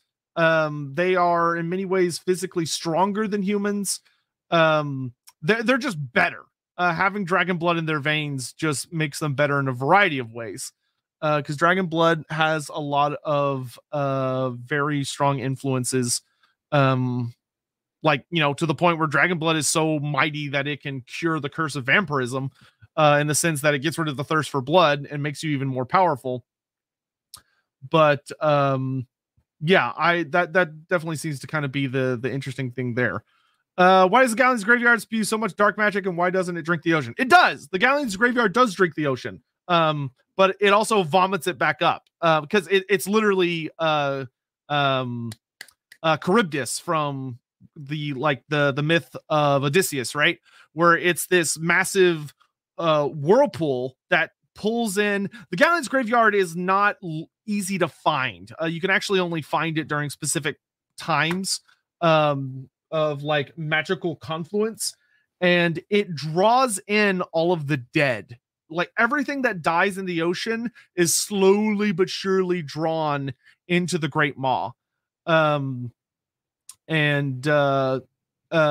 Great Maw absorbs all of this dead stuff, every wrecked ship, every creature that dies at sea, every person that dies at sea, and it eventually devours them. But then it's constantly barfing them back up. So it is a realm of death. But death, especially stagnant death like that, draws immense amount of dark magic to it. It's actually one of like the largest locuses of dark magic to be found anywhere in the world. Is the Celestial Dragon Emperor a cat person?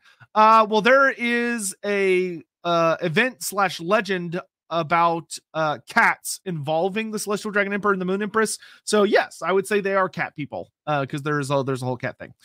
Yep, we did talk about the Moon Empress is an alien. Very true. She's a shapeshifter. She's not a dragon. She's a shapeshifter that takes the form of a dragon.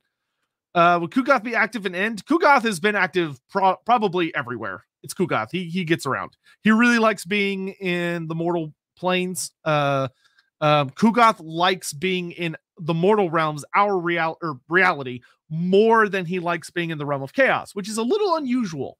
It's not like crazy necessarily for demons to prefer that. A lot of demons do enjoy many of the sensations and such of the mortal realms, but most demons kind of feel like they spend most of their time in the realm of chaos. Kugoth actually spends the most of his time in the mortal realms because he's constantly looking for new ingredients and testing out his new plagues and diseases on people to see stuff. Let's see. I've got 20 different Andys on speed dial. I wish. Listen, I only know 4 Warhammer Andys. Just on the news, the Great Maw is eating Scotland. Well, we'll have to give an F in chat for Andy. F in chat for Andy. Let's see here. What other? We're just doing chats here. What is my take on the character Shyama the Spirit Dragon? She's said to be the first of all the dragon children. I think Shyama is fascinating. I wish there was a little more on her. I love the idea that the Spirit Dragon or the Death Dragon is first, and that she also died very, very quickly. It opens a lot of great questions. I will admit it does kind of put a hole in my theory that she was killed by the ogres, which I was really, really fond of that theory because I like the idea that the ogres managed to kill and potentially eat one of the dragon children. And that is what pushed Shin Yang over the edge and led to him retaliating against the ogres by throwing a meteor at them, or the Great Maw at them. That to me made a lot of sense. And it could be that is still what happened. Just we have to like fix some timeline issues for that to be the case. But it also opens the interesting idea that maybe, Shyama died willingly. Maybe she sacrificed herself or Shin Yang sacrificed her. But like there was some decision made so that she could empower the Dragon River. Who could say? Let's see. Okay. Andy just messaged me. He said his internet has died. Trying to see if he can connect on mobile. Let me see. Let me send him in case you need.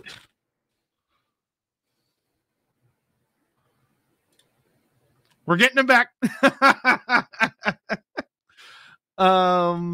Maybe the lizardman falling out or dragon ogres killed her. Yeah, that's very true. It could be that she was killed by dragon ogres. A dragon ogre Shaggoth killing her would make a lot of sense. There's a lot of animosity between dragons and dragon ogres. They hate each other. Those races have been fighting each other for like countless eons. So that would definitely make a lot of sense. But and the lizardman doing it would be fascinating. That would be very, very interesting if it was the lizardman that struck her down. That would open like a whole bunch of cans of worms. There he is. I see him. Okay, he's working. He's coming. He's making his way in. She was killed by the fishman. Oh my god, it all makes sense now. It all makes sense now. Hello. There he is. So I'm currently on my iPad because my internet has gone down. Roadworks outside have apparently destroyed my internet. So nice. I'm currently I'm tethered over to a mobile over there, which may run out of battery, but as it stands, I'm here. All right. Funny angle. Look at me. Yeah. So, all right. So we're gonna I'm gonna hit the gas now on stuff. Because we're everyone in chat was like, the Great Maw got Andy. Scotland's going totally down. Oh my gosh. So Yin Yin, yes, Lore of Beast Dragon. She's blue in color for those that were asking. She's the Azure Dragon. But the big thing, the reason we keep calling her impetuous and kind of joking about that is that Yin Yin did something a little silly, which is that she launched an invasion because Yin Yin, unfortunately for her, got saddled with a good chunk of old lore about Cathay trying to invade the Southlands, and it didn't go well. That was from Lizardman, as I recall, wasn't it? Yes, the 5th edition Lizardman book. 5th edition army list. Yeah, so really big story too. It's a lot of fun to read. But basically what happened is apparently Yin Yin seemingly like maybe she overheard, like she was either trying to expand Cathay's influence or maybe her father wanted her to do it or something. But Yin Yin launches an invasion of what she thinks is just the Southlands. But unfortunately for her, turns out there's another continent because they knew the planet was a globe. They just didn't realize that there was another continent on the other side of the globe. So she leads an invasion of the Southlands, and her fleet that attacks the Southlands gets wiped out by a typhoon. Because the Slann had a plaque that told them, launch a typhoon on this date at this spot. And they went, okay. And Yin Yin's fleet got obliterated. And then the other half of her fleet landed on the western shore of Lustria because they went all the way around. And they thought they landed on the Southlands and were like, all we have to do is march to the center of this continent and we'll meet up with the other half. And they got decimated. And a single survivor made it to the eastern shore and to one of the ports and made his way home to Grand Cathay. And didn't go well. And she was deeply embarrassed. And her father was not happy. Xin Yang was not happy. It's a fun one, isn't it? Because it's a nice way of using older lore to help characterize more current characters. And I think that it speaks to how older lore can be used and incorporated to ensure that the newer material still shines, but it does make her an unfortunate character in terms of the massive mistakes that are made there. Because apparently it takes, a century for her to rebuild her fleet. A century is an enormous amount of time, and it also suggests that the actual fleet that went off was equally enormous. So the shame that she must have felt, the embarrassment that she must have been subjected to is not great for the poor character. Yeah, and since then, she's pretty much been forced to only deal with defending Grand Cathay. Yep. She has not been allowed to lead an invasion since, which is actually why, because I've seen a lot of people ask about this, this is actually why Yuan Bo is the character that is invading Lustria in the new campaign, and he is trying to co-opt the geomantic web. Because a lot of people are like, oh, shouldn't Yin Yin do that? Because that's kind of her thing. Yin Yin screwed up. Yin Yin tried and she lost. So Dad's not trusting her with that important of a job. Yeah. And absolutely. I do love how many people love Yin Yin because of the fact that she is the underdog of the Dragon Kids, which is great. Like that adds a lot of fun flavor to her as a character. But yeah, so that's essentially Yin Yin. She likely, in her view, has a lot to prove herself for. I suspect she's probably much closer to her mother than her father, which is why I suspect she wields a bow, because the Kuei Yin loves the bow. Like, archery is one of Kuei Yin's 3 major tenets, which are subterfuge, archery, and stealth or diplomacy. So one of the Dragon Kids needs to use a bow, and I think Yin Yin, as someone that fights on ships, that would be perfect. Makes sense. Yeah, but so have we done Zhao Ming when I was away? No, I know. I was answering just like comments from chat. So sorry for missing it all. No, you're all good. You're all good. Zhao Ming, I love Zhao Ming. He is a fascinating dragon. So Zhao Ming is the Iron Dragon. He's the dragon of metal. He is a very skilled alchemist and smith. Which, if you're lore of metal, you got it. Those are your core tenets, are alchemy and smithing. So he is a grand forge master. He's able to create insane works of art and power and do all sorts of cool stuff. And he is in charge of Shenyang, which is the ultimate city that's right on the border with the Warpstone Desert. And it's also where all the caravans show up. It is where everyone that comes all the way over from the west along the Ivory Road will end up and trade all of their goods. So it is a very, very, very, very wealthy city, but it's kind of all that's out there in the western provinces, because the Warpstone Desert makes up the rest of it. But Zhao Ming's totally cool with that because he likes Warpstone. He loves Warpstone because Warpstone, if you are an alchemist or a wizard or a smith, has insane properties. It's transmute, like especially if you're like into the whole alchemy business, especially like Warpstone is crazy important for transmuting substances and applying properties. And Zhao Ming has specialized himself into attempting to purify Warpstone and has been fairly successful. He's managed to turn Warpstone into a reasonably stable material that can be used in weapons and armor without mutating or killing the bearers. And we know that can be done from other species that have done similar things. Yeah, the dwarves pulled it off a long time ago, but they lost it, unfortunately. And the Skaven do it, obviously, all the time. And they found a variety of methods of ensuring that Warpstone can be used, and I use this with a certain amount of hesitancy, safely. Obviously, it's the Warhammer World's equivalent of uranium et al. It's a highly radioactive but magical substance. So there are methods of controlling it and using it. And it's nice to see that they have taken an existing storyline that's popped up again and again throughout older, right up to present novels, where there are people who are experimenting with and trying to understand Warpstone. And when you put that through to its natural conclusion with an entity that can live for not just 100 to 200 years for the studying, but thousands, you're going to get someone who can not just effectively do it, but can also pass on that effectiveness to everyone around him. So it's a good development, I think, and a natural development for what would happen if you had creatures like the dragons existing in the Warhammer world. Yeah, and and Zhao Ming is a very interesting. He is considered his mother's favorite. It's not necessarily considered public knowledge, but apparently he's a mama's boy. That being said, he does have daddy problems. Zhao Ming very much wants his father's affection. He wants his father to be proud of him, but his father isn't, because Zhao Ming is very experimental, and he does a lot of things that, from the point of view of the other dragons, brings disharmony to Grand Cathay. In that Zhao Ming actually is very much like his mother in that he cares about humans. He hangs out with humans. He is known to speak with his subjects. He goes and shares drinks with them.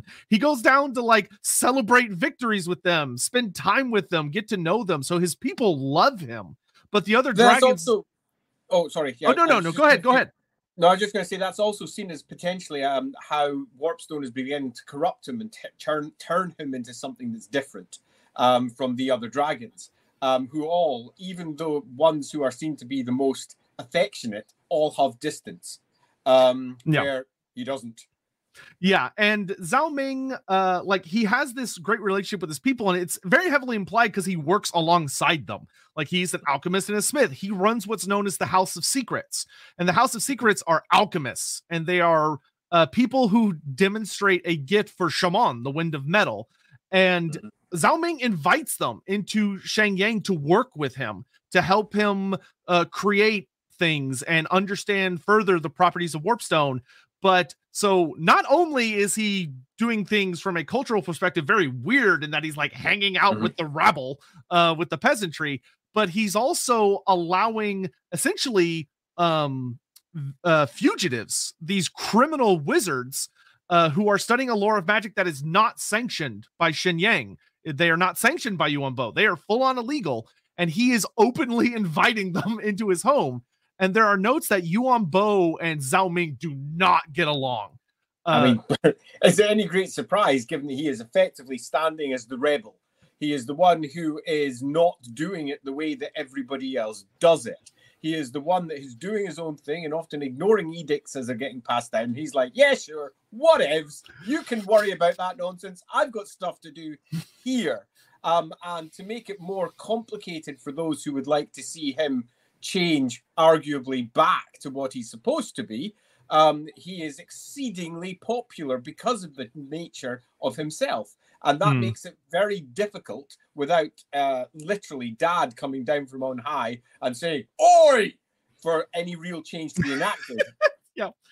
Sadly. And when there's some interesting notes of Yuan Bo very much wants to rein in his brother. He wants to probably lead an army over to Shengyang and smack him around, but his mother tells him no. You leave my boy alone. He's fine. But there is a darker side to Zhao Ming, which is that his proximity to Warpstone likely is affecting him. Now, he's a dragon, so he's very durable and he's very resistant, but he's been there for a long time, and he works with this material a lot. And the other thing he's very close to is the Great Maw. And one of my most favorite things they introduced, and it's very exciting because of where it could go. I'm almost sad that, like, I really hope they explore it more in the old world, is that Zhao Ming has been started to be influenced by the Great Maw. He can hear it talking to him in his mind, which is crazy. That's proper wrong. We've never heard of a non-ogre having a relationship with the Great Maw. Like, he literally has a god that is borderline, like, it's not a chaos god, but it's not an order god. It's like a destruction god. It's just there. It's a god. It's a god of hunger. I mean, there's no need to necessarily tie it through to chaos or not. Although there is this deep desire amongst many writers to try and categorize everything, to make it a thing. Oh no, it must be a chaos god. All gods are chaos. There is no need for that. The Warhammer world is far more nuanced than that alone. Here, the Maw is very much the Maw, and it's fascinating that it has taken an interest as well in an external entity. And when you start trying to pick apart reasons, you could say that perhaps his hunger, his need to know what it is that he's pursuing, knowledge, his need for knowledge, his need to use Warpstone for something better. It's not just that it's drawing the Maw to him, it's also to a degree drawing him towards the Maw. Yeah, and there's another really interesting element there is it could kind of explain a lot of his behavior changes. Not like, I think he's always been very empathetic and fond of humans, but he's almost kind of ogre-like in some of his personality, of that he's very boisterous and he has that sense of tribalism and camaraderie. And there's actually a hilarious note that Zhao Ming has a very good friend, and his very good friend is Grease's Goldtooth. Because obviously. Yeah, there is a hilarious transcript of a meeting between the two of them, because they meet often because they both control the Ivory Road. That's how Greasus is as wealthy as he is. He controls the Ivory Road. And the two of them have had a fair number of meetings. And there's a note from Zhao Ming where he's apparently laughing at a comment that Greasus Goldtooth makes to him, where he says, I can see that you and I are very similar because we both desired our father's affection and did not receive it. But unlike you, I have yet to eat my father. And he makes a joke about how if he were to try, it would probably not be possible for him because his dad is so big. And Greasus is like, not with that attitude. Classic ogre perception. You could easily do that. Leave my boy Sal Greasus. Big boned. If you want to see a similar character that is entirely noble in terms of how they're portrayed, whose character has changed over time because of the influence of chaos, take a look over at Ariel with the Wood Elves, where she similarly has been using magics that are perhaps not the wisest. In her case, she's using dark magic as well as using high magic.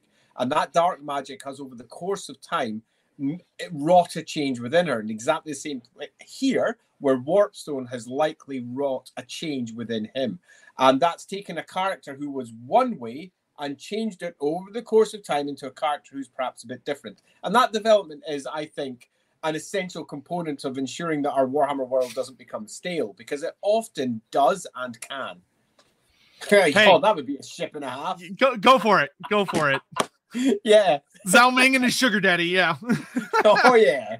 But yeah, like, and Zhao Ming is he's like very fond of ogres. There is a notable amount of ogres that live in Shenyang, obviously because of its the whole Ivory Road thing, when they often act as bodyguards for caravans, and they come to Shenyang, and Zhao Ming welcomes them with open arms, and he adores the ogres.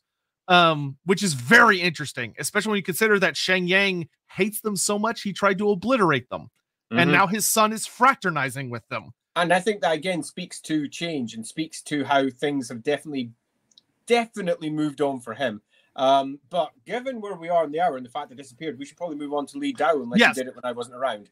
No. And Li Dao's actually quite quick because there's not a ton on him. There's some interesting. So Li Dao is the we're kind of sliding along an interesting scale of where, like, if Yin Yin is kind of the most yin of the dragons, you have Zhao Ming, who is technically he wields the lore of Yang, but he's the metal dragon. He is from the Yin Wind, and he has a lot of those Yin components.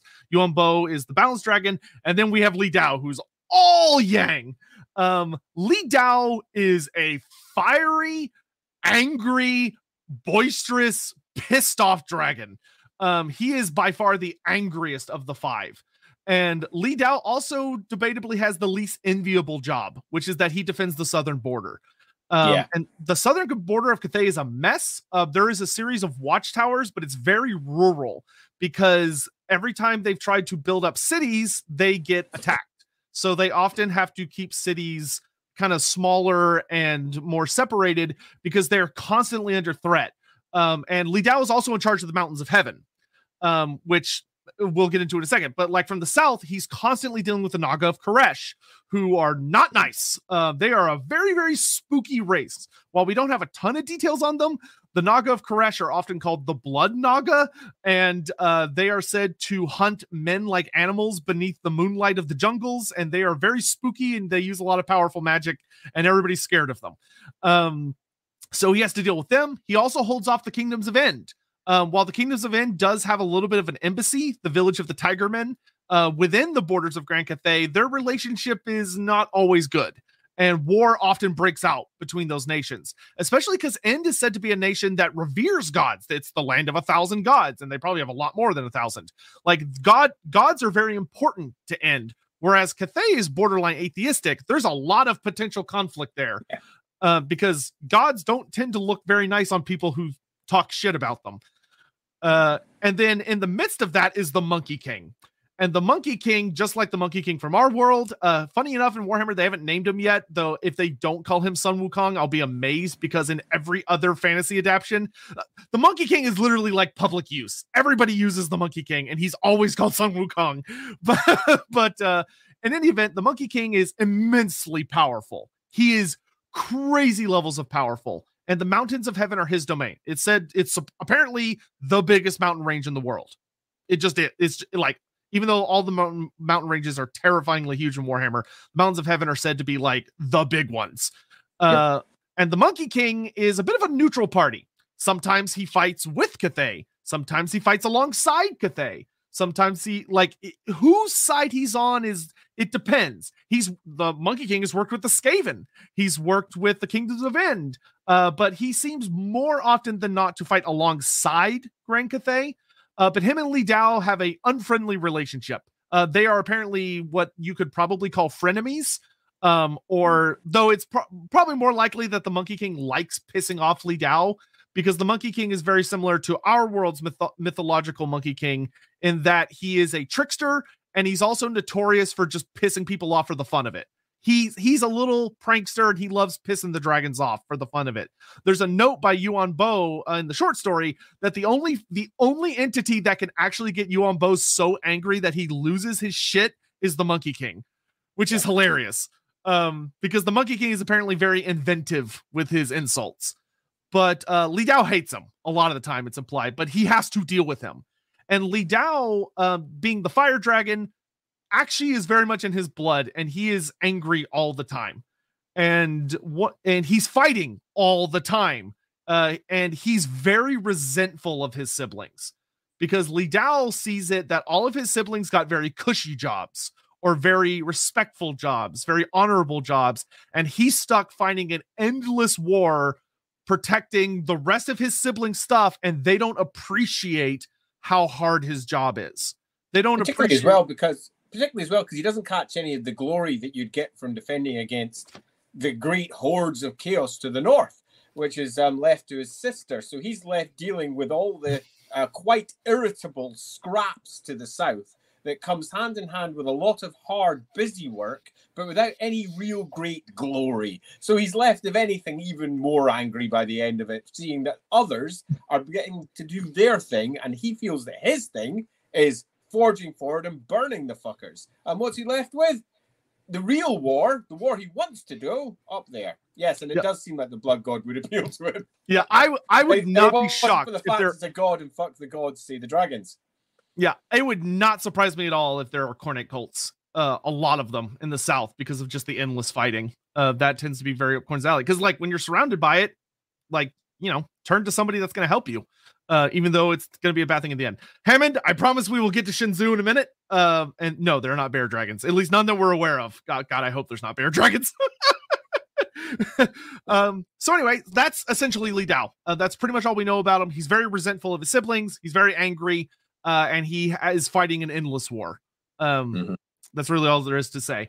Though his fire is said to be pretty intense. There's actually a note in the Kugoth story about him with the dragons that Kugoth Plaguefather ended up fighting Yuan Bo, Zhao Ming, and Li Dao at the same time, along with another great unclean one, and that Kugoth was actually trying to kill, hilariously enough. And Li Dao incinerated both of them when he finally got into position, because he hits like a truck. So beyond that, the last dragon child that we haven't covered yet is Miao Ying. Who we covered her to a degree. Yeah, it's a small bit, but she defends the Great Bastion.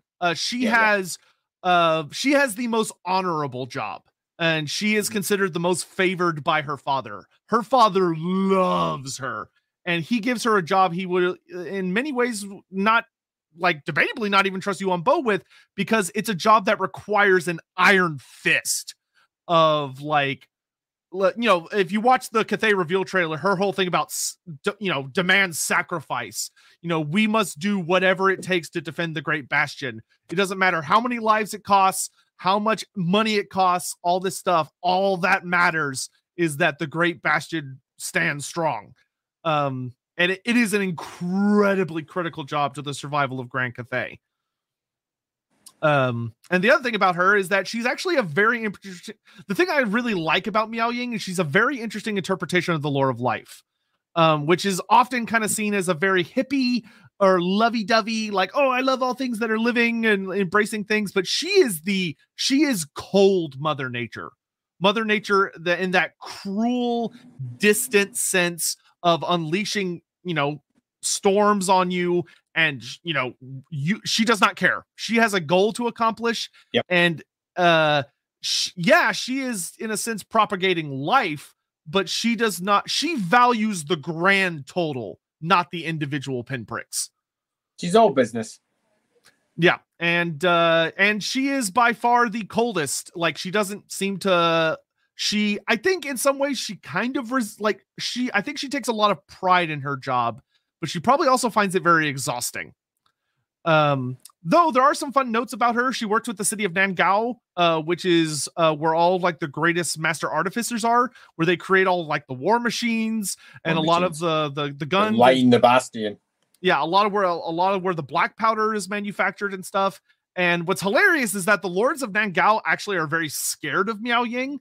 It is not like the relationship between Zhao Ming and Shen Yang, where the lords of Nangao actually resent Miao Ying because they kind of want to do their own thing. And sometimes she will leave them to their own devices, but she will often come down on top of them to make sure they're behaving themselves. And they are terrified of her. They would very much they think they're very important and awesome and should be, they're like, oh, we're the reason the Great Bastion is still there. It's our guns that are protecting it. We should be more important. We should be more powerful, more politically powerful. Miao Ying keeps them in check. Which has a very interesting relationship where Miao Ying probably has the least good relationship with humans of all the dragon kids. Yep, I think that's fair. Yep. And then the last dragon child that we know about is Shinzu, and we know very little about her. All we know is that Shinzu is the light dragon and that she brought hope to Grand Cathay. She almost seemed to be more of like a mascot, and she's the youngest from what we can tell. She's either the absolute youngest or the second youngest next to Zhao Ming, but I suspect she is the absolute youngest.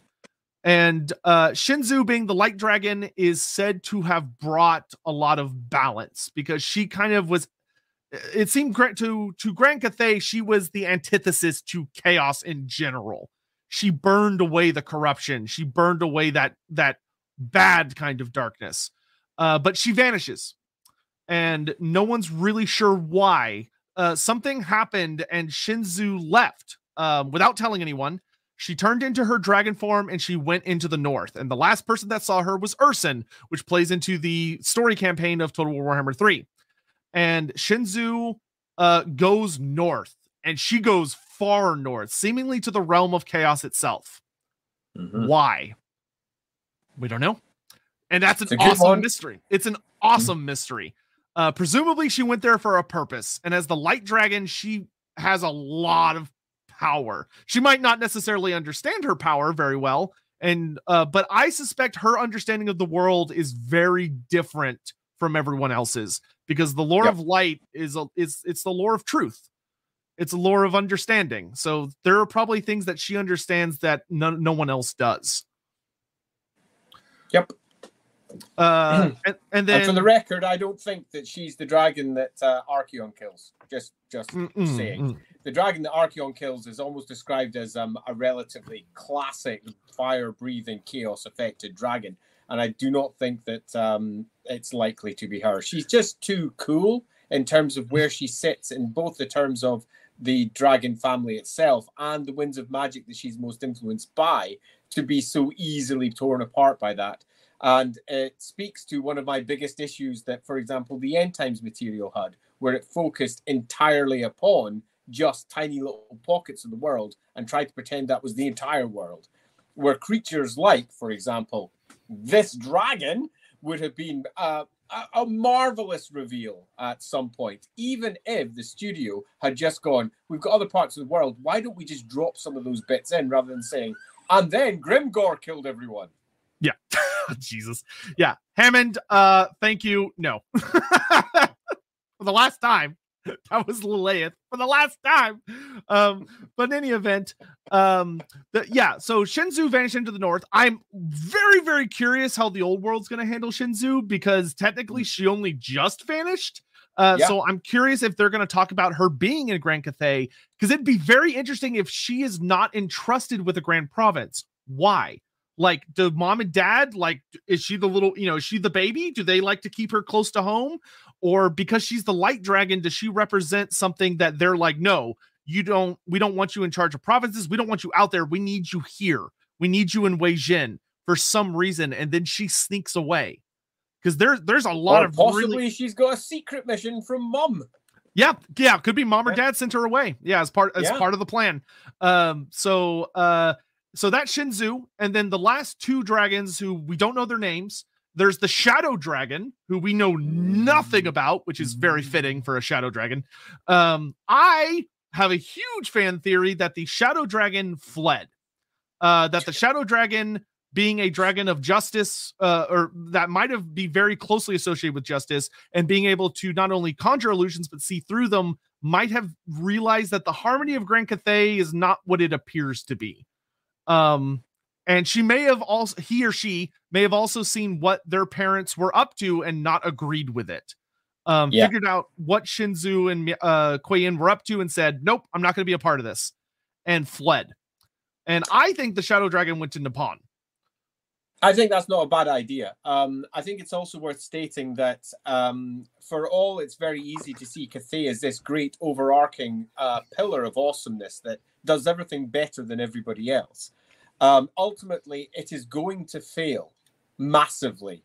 The end of the world is coming and it's going to fail. And to say that no one is expecting this and to say that there will be no characters that try to do something about that, I think is a failure. So having characters like, for example, unnamed Shadow Dragon that tears off and attempts to resolve things in a different way, I think is well worth it. Shinzu pulled a grim there. Yeah.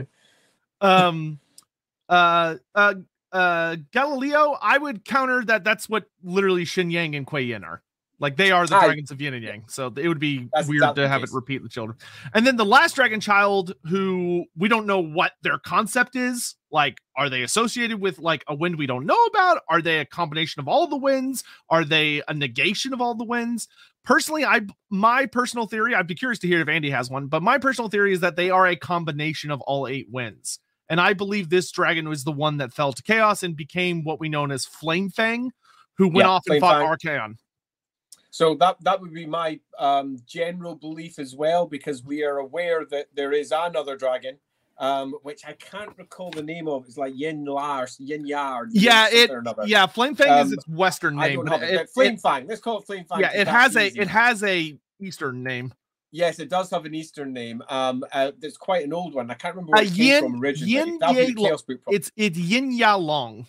Yin Ya Long. Well, of course it is. Because I totally remembered that. I probably butchered the pronunciation, but I'll post it in the chat. It's good enough. I'm pretty convinced that if that isn't tied together, then someone's not quite doing their job right, because it's easy to do. It makes sense. You can create a tragic story for how this particular dragon fell. And that is, I think, a great story yet to be told. Yeah, I really hope they go with that because it'd be an awesome tragedy. Because supposedly, I'll call him Yin Long just to make my life easier, or Flame Fang just to make life easy. Flame Fang supposedly laid waste to a lot of Cathay, like did a lot of damage before it fled to the west, which would be a heartbreaking story. And also, supposedly, it devoured the Eye of Shirian, which could be. Yeah, I seem to recall it was full of babies as well. Well, so didn't Archeon get swallowed by it and end up killing a whole bunch of dragon babies inside it?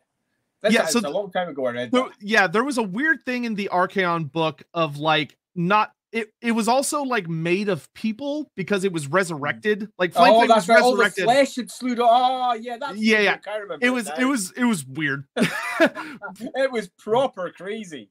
Yeah, but Flame Fang would be Flame Fang is Horus.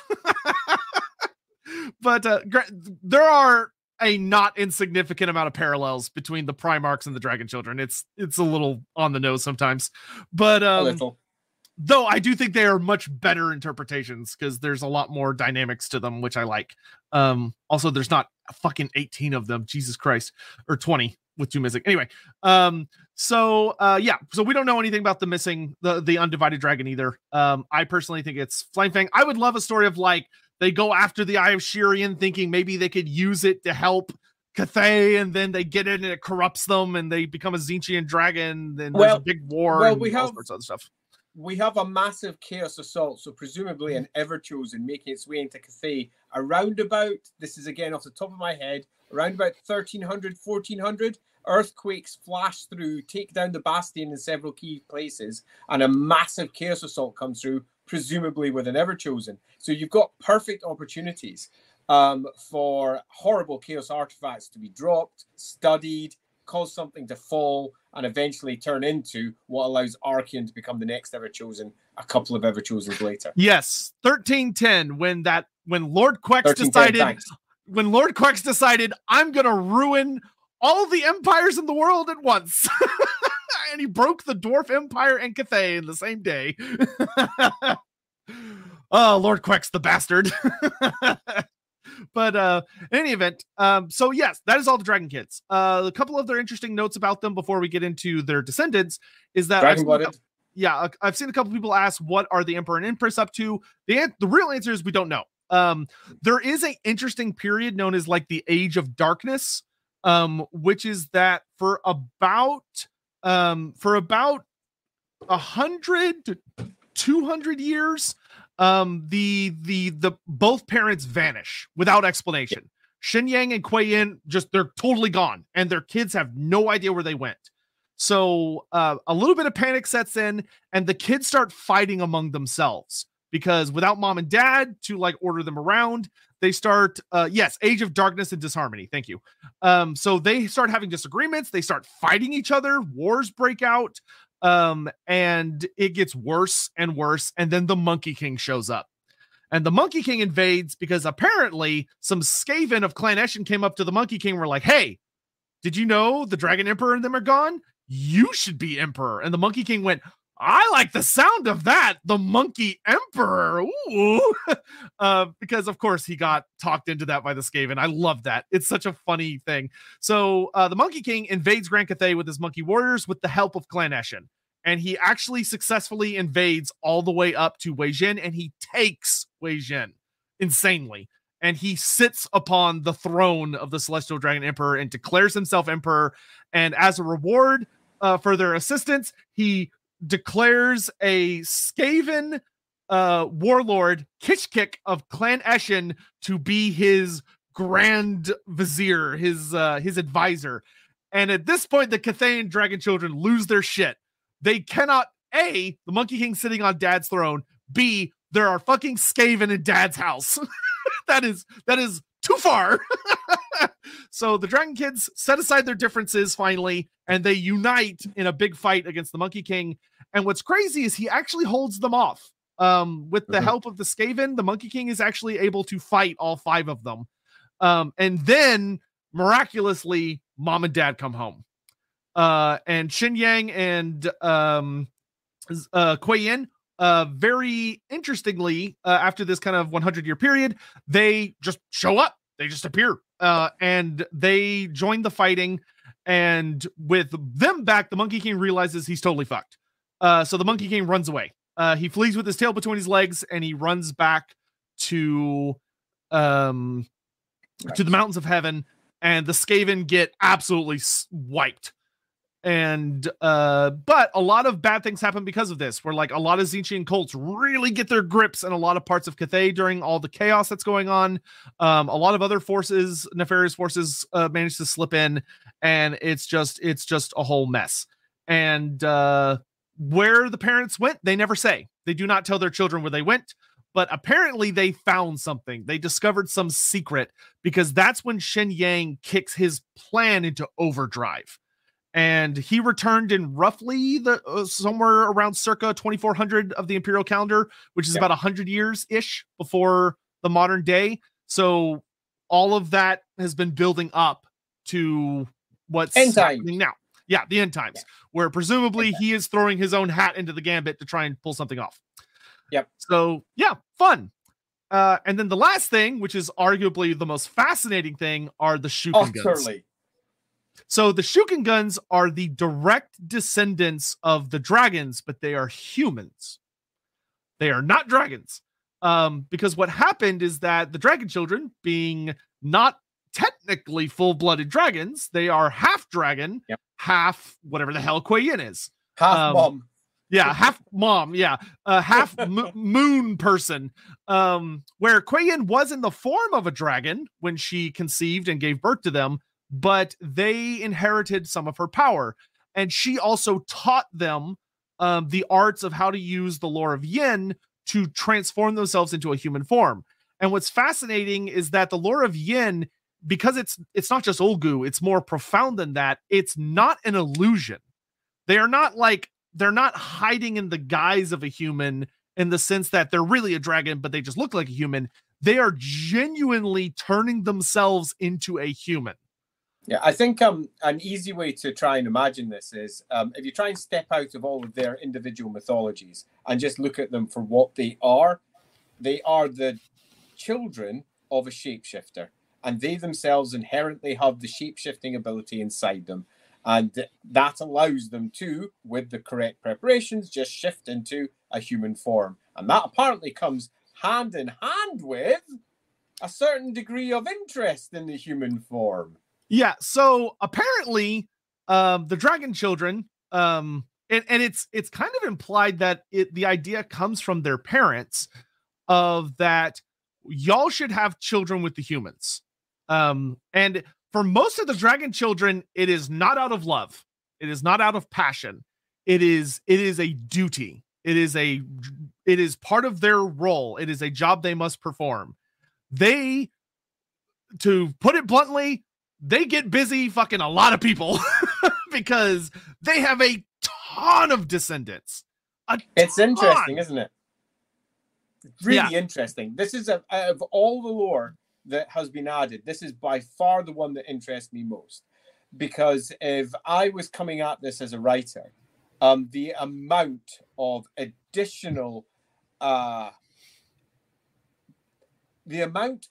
additional emotion that this adds to what is otherwise quite a bland set of heroes being heroes. This is proper relationship stuff. Sometimes there's going to be ones who are cold. There's going to be others that can't be cold. So the coldest person always falls in love. That's part of the cool stories that you can tell. And the fact that they have been going for thousands of years and have watched their lovers live and die and live and die. For some, that will be heart-wrenching. For others, it will, if anything, make them more distant until eventually they meet another one that just touches them in a way that one did maybe thousands of years before. And that, I think, is an aspect to their characters that's never really going to properly come out in something like a war game, but most certainly can come out when the novels or comics or possibly the role-playing game. Please. When the role-playing, totally. Yeah, the role-playing game starts doing its in-depth examination in this, you're going to end up with a whole host of characters that were the children of and will be treated by some as the children of, That's going to give them an exceedingly important position in the Celestial Court or wherever else it is that they happen to be. They are going to be the granddaughters, the grandchildren of the Emperor directly. And that is extraordinarily fascinating. But it's not just that. There's going to be some who are carrying that blood, and they're interweaving. Some of them are going to be great granddaughters. The blood is now out there. The blood of the dragons is in the people of Cathay, and that brings about difference. And that's fascinating. So you not only have these sort of interesting characters who are carrying interesting powers within them, you also have a host of super unexamined, fascinating, wonderful characters who are children of literal fucking dragons. This is extraordinary, and it's something that the game. Please role play game. Yes, I want to play a Shukengun. This is going to be going up and saying, my honored mother, and actually speaking to them. My father. This is the person. What are they? How long do they live? Do they live for a very long time? Are some of them also ancient? There's going to be some really fascinating characters built out of this, and it's a part of the overall Cathayan world that's yet to be really expanded. And it's, of all the things that it's added, the one that makes me go, ooh, I'd do this with that, and that with that, and that with that, and ooh, it's very exciting. Yeah, Song of Power. Thank you for the goofy joke. Though I suspect that there's a hilarious note. Kuei Yin does not seem to mind the Monkey King nearly as much as Shin Yang does. Shin Yang fucking hates him. To the point that Shin Yang literally has propaganda being put out in Cathay to try and convince the people of Cathay that the Monkey King is a chaos creature, where the different provinces of Cathay think the Monkey King is a different type of creature. And depending on the province, they think he's associated with a different god. So like in the South, he's believed to be like a giant red gorilla that tears people apart limb from limb and drinks their blood. Whereas like in the East, he's supposed to be a bloated green orangutan that's covered in disease and filth, and he's very nurgly.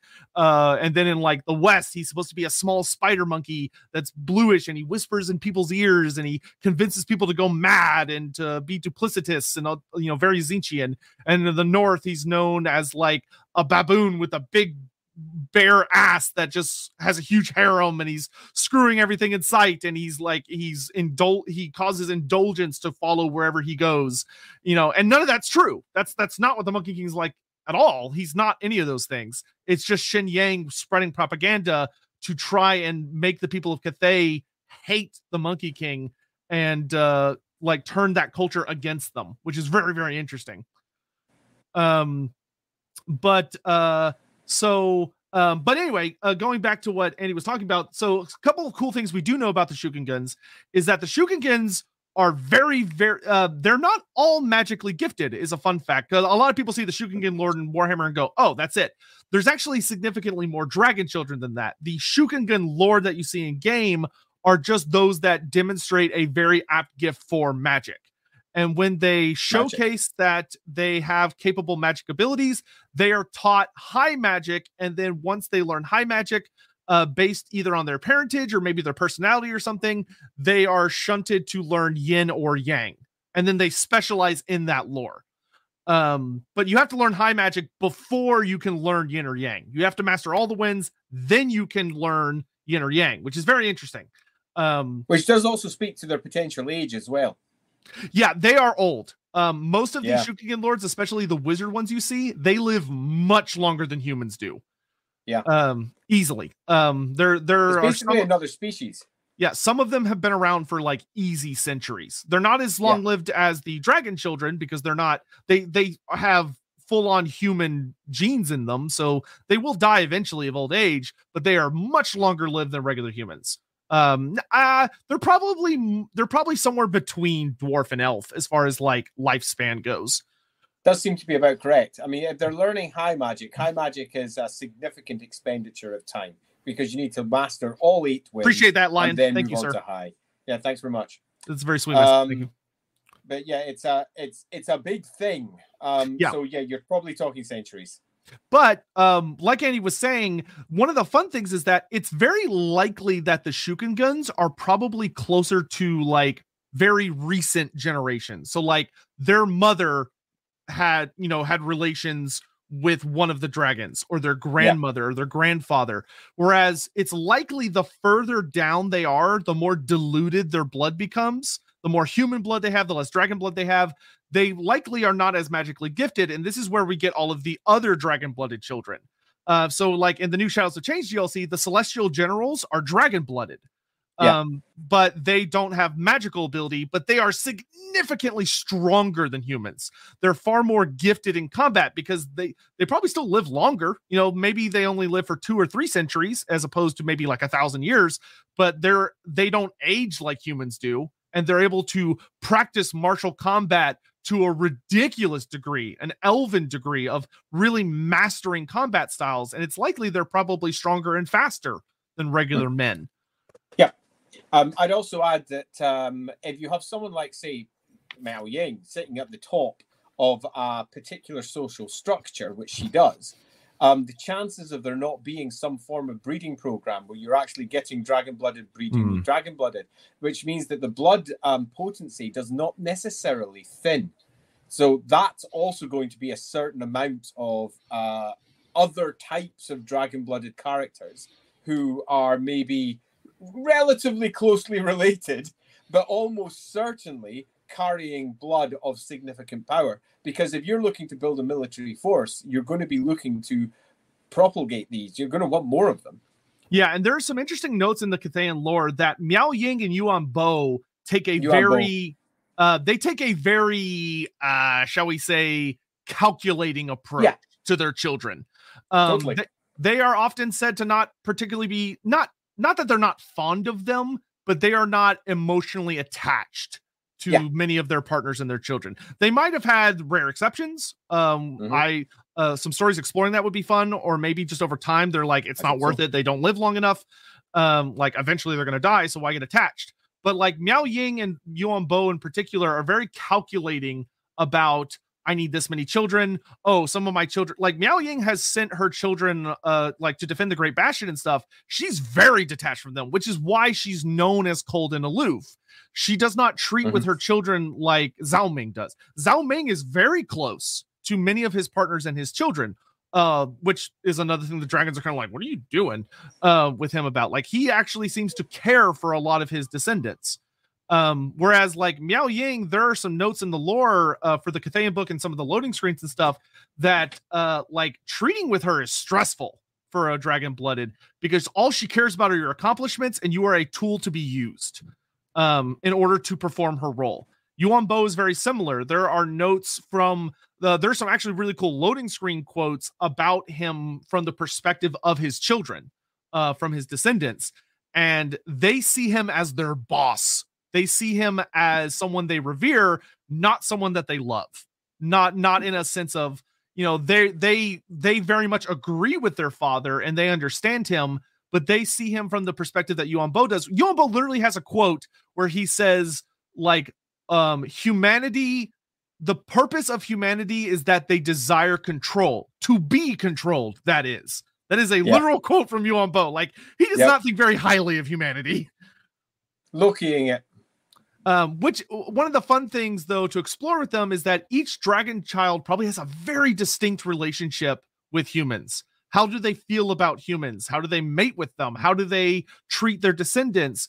Do they like welcome them to come see them? And do they train them? Do they spend time with them? You know, I almost feel like Miao Ying's probably the kind that has like a number, like assigns numbers to them as opposed to names. I'm sure she knows all of their names, but to her, they're, you know, they're calculations, they're resources to be spent.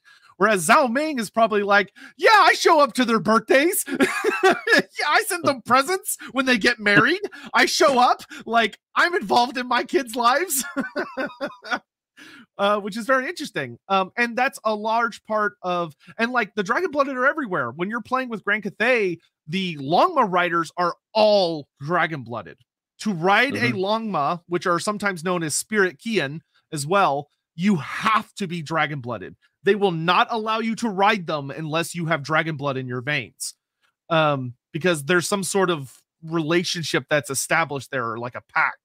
A regular human would not have any business trying to get on one of those dragon horses. They will kill you. And which is fascinating. Absolutely fascinating. And so most, not all, but most of the Celestial Dragon Guard are also dragon blooded.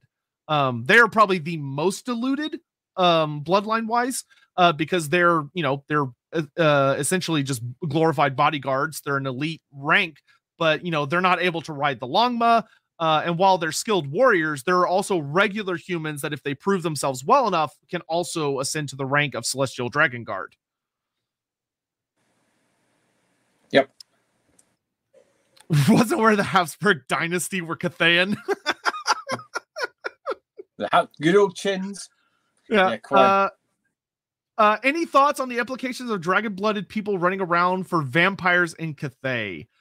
Yeah, that's a great question, I think, for Andy. So there's a whole thing of like Aberash and the whole dragon blood thing, along with Zacharias the Ever-Living, where dragon blood, if it's like high enough quality and quantity, seems to cure the vampire curse and also make the vampire super duper strong. Where Zacharias and Aberash are like scary powerful compared to most other vampires. But how do you, assuming that I'm not stuttering, oops, we can hear you just fine. At my side, because you're stuttering for me. Only visually, we can hear you just fine. Oh, okay, cool. I apologize for doing the robot. Oh, you're good. I am running through a mobile. So I think, broadly speaking, given the way that Cathay has changed from when most of the material was written for the undead, and it has changed significantly, it's going to have deep and abiding effects in terms of the butting of the two different types of lore and exactly where they sit. I think it is very fair to say that the entirety of Grand Cathay would be not just against what the vampires represent, they would be pushing hard to eliminate them. Largely because what the vampires represent is small, not vampires, pardon me, the Cathayan dragon-blooded folk represent is almost gold doubloons in terms of how awesome they are for the vampires, which means the vampires themselves are going to be very interested in getting hold of this pure essence, this vitae, this life that they can take from these dragon-blooded folk, which means in turn, they will clamp down hard. Really hard. It wouldn't surprise me if there's unique versions of vampires over there, but equally, it wouldn't surprise me if they're almost entirely eradicated or pushed out. One of the great obvious developments that they've done with Grand Cathay is showing how they're one large society that's trying to work together in harmony, and anything that's disharmonious, anything that lies outside the plan as it exists there is going to be pushed to the periphery.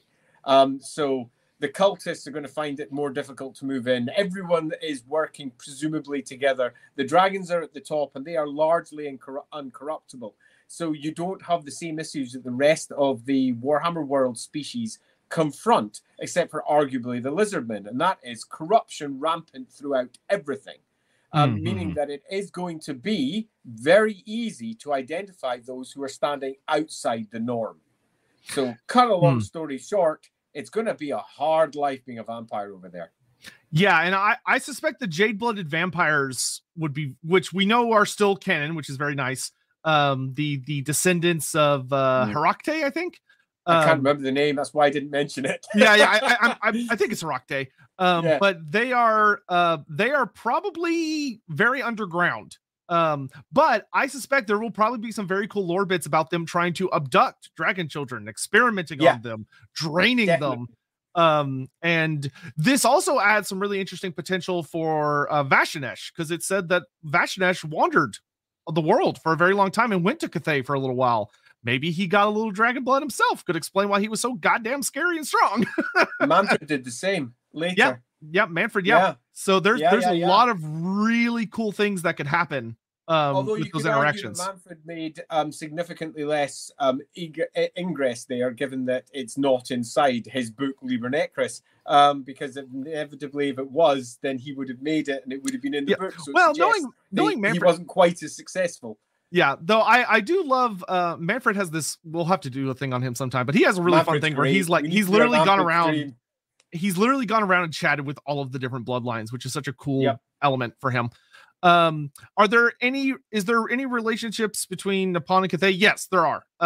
Sometimes they're friends, sometimes they're enemies. It just depends. Yeah. It's complicated.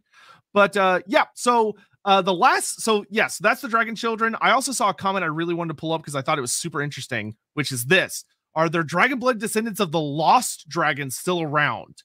That's a great question. And I think that the answer is probably yes for some and no for others.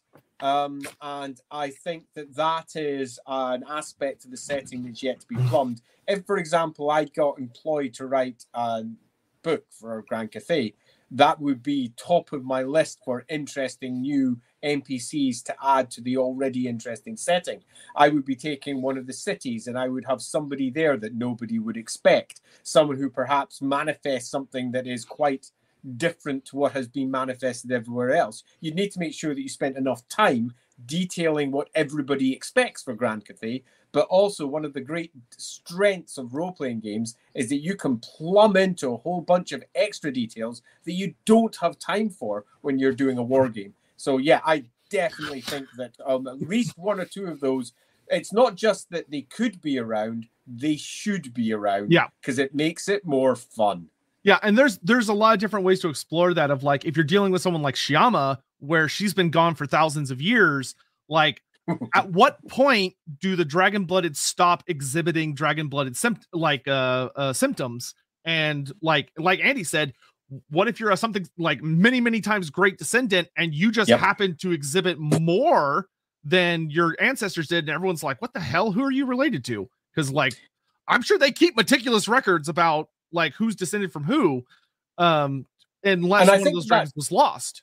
And I think that makes some really interesting points for Cathayan society, where in Cathayan society, it's quite possible that some, in the Empire, for example, people show signs of magic. They show signs of divinity in that the gods select them, sometimes as children, and they're picked out and they're somehow seen as gaining revelation from the gods. In Cathayan society, they have something completely different. Anybody might be carrying the blood of dragons. Any of them might be. Now, the primary ones are tracked, but some of them from thousands of years ago could be carrying that gene, and that gene just pops up.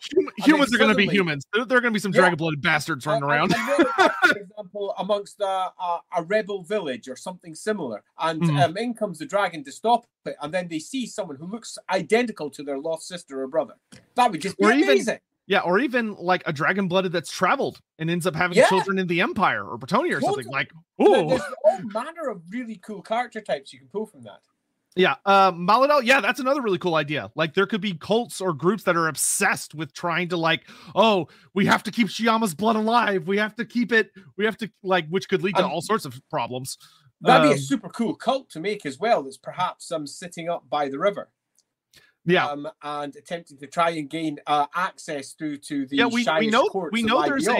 we know there's a cult of like, I think they're called the ancestral monks, or they're like the ancestral monks of Shyish or something like that, who tend to the river, and they tend to the court of Shyish that supposedly lies at the bottom.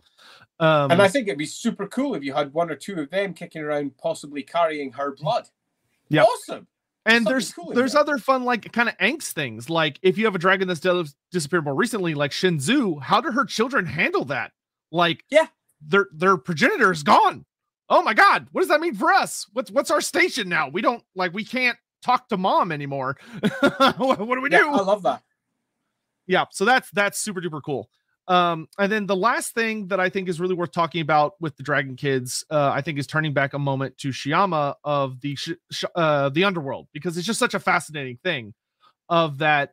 Cathay is the only race I know of that their underworld has a physical presence on the planet. Like, there is a place you can go where the dead are, and they are gathered to, and they don't seem to perform like the other dead. They hang on to all their memories. They don't seem to be preyed upon by demons, and they can be summoned back to the land of the living, and they show up as warriors to fight. I imagine when details added to that, it will gain some additional parameters. I'm not saying changes, but definitely parameters. Yeah, and it's what's interesting is there's apparently a court. Like, Shyama presides over some sort of realm that is down there where people live, but it's like, what goes on there? Yeah. Is it a good place? Is it a bad place? Like, what's going on down there? 10 courts, isn't there? Yes, 10 courts of Shyish. Yeah. In the depths of the Dragon River. Yep. Yeah, and like that to me is just awesome. That's something I'd want to dive into and very much elaborate upon, write about, detail. It just sounds exciting. Yeah, and it's like, and there are some forces that would love to mess with that. Like demons would want to get in on that. The vampires or necromancers would be like, oh man, if we could tap into this, look at all these spirits we could call upon. And like, how does necromancy work in Cathay? Because the spirits of the dead are drawn to this specific place. Like, is there a unique interaction with necromancy? Like, well, necromancy at its very heart is about not just spirits; it's about animating corpses. Oh yeah, well, like the corpses, I'm sure are fine, but like, I wonder if like if it's more rare to see spirits. Like, are Karen race or Hex race more rare? Well, Hex race aren't normal spirits, but anyway, like are banshees like not really a thing in Cathay? Really, they have their own equivalents. Yeah. There'll be those who, for example, for one reason or another, couldn't find their way to where they should be going. Lost spirits. Other ones manifesting in places they shouldn't be, in certain rituals that need to be enacted. Yeah, that's called an apocalyptic scenario, is what that is. It is, and it's a shame that we don't know what would occur from that, because it's exactly the sort of thing that you'd want to see in an end time scenario. Face Octopus, that's such an awesome technical question. Well, granted, once again, she does not seem to take the form of what she turns into. She legitimately turns into what she turns into. So yeah, it would probably work. If it works on Cathay and Dragons, which I assume it does, because it works on like the weird Nagaroth sea dragon things. So I guess it's, I don't know, that Karagul seems to have some kind of You gotta remember, she's not a dragon. Yeah, but like when she turns into a dragon, she is a dragon, kind of like yeah. I don't know. Sure. But so fascinating stuff. Honestly, fascinating stuff. I am really happy with how the Dragon Children have turned out so far. Yeah, I love them. For me, they're a relatively new addition. Obviously, they are in general, but for me, because I haven't played the game, they're not something that I've been aware of all the way through. I first became aware of them as a concept just before the game released, because Andy Hall came on with us with the Rookery, and he did an episode the night before the game was released. That was super fun. It's out there somewhere. If you want to go see how excited Andy was for his game to be releasing the next day, it's over there on Rookery Publications website, a YouTube one. And that was super fun. I first became aware of it because everyone wants to know exactly how the Dragon Kids were born. And ever since then, I've dabbled lightly. And the more I've read, the more excited I've got by them. And now that I'm, for my own personal games, working on a version of Nippon as well, it's done nothing more than really take away the constraints that many of the lore building for Warhammer sort of shackle you with, given that their Grand Cathay is so very different to any of the other setting materials that have been built for the Warhammer world. It's almost a new setting entirely, and it even takes established parts of the Warhammer world that do work definitively one way or another, like, for example, the Winds of Magic. And they've gone, no, culturally, they will be seen through these sort of eyes, which means that these are going to be perceived in an entirely different way, and they're also going to be used in a different way. And for someone who has been, to a degree, constrained by Games Workshop's very precise definitions of how these individual systems worked, it was a revelation where you could go, well, if they can do that there, then there is absolutely no reason why that can't happen here, even as close as, say, Tilia. When Tilia gets re-examined, perhaps it'll have its entirely own unique view on how exactly magic works. A unique view that perhaps hasn't been strongly imported and placed upon them by the elves, which is what happened in the Empire approximately 200 years ago, where all of their magical knowledge got replaced by elven magical knowledge, and that is the Winds of Magic as we understand it today. So for me, I adore it all, almost unreservedly. I'm very much... I say almost. I'm very much excited to see it be expanded and for it to have depth, because at the moment it's quite black and white.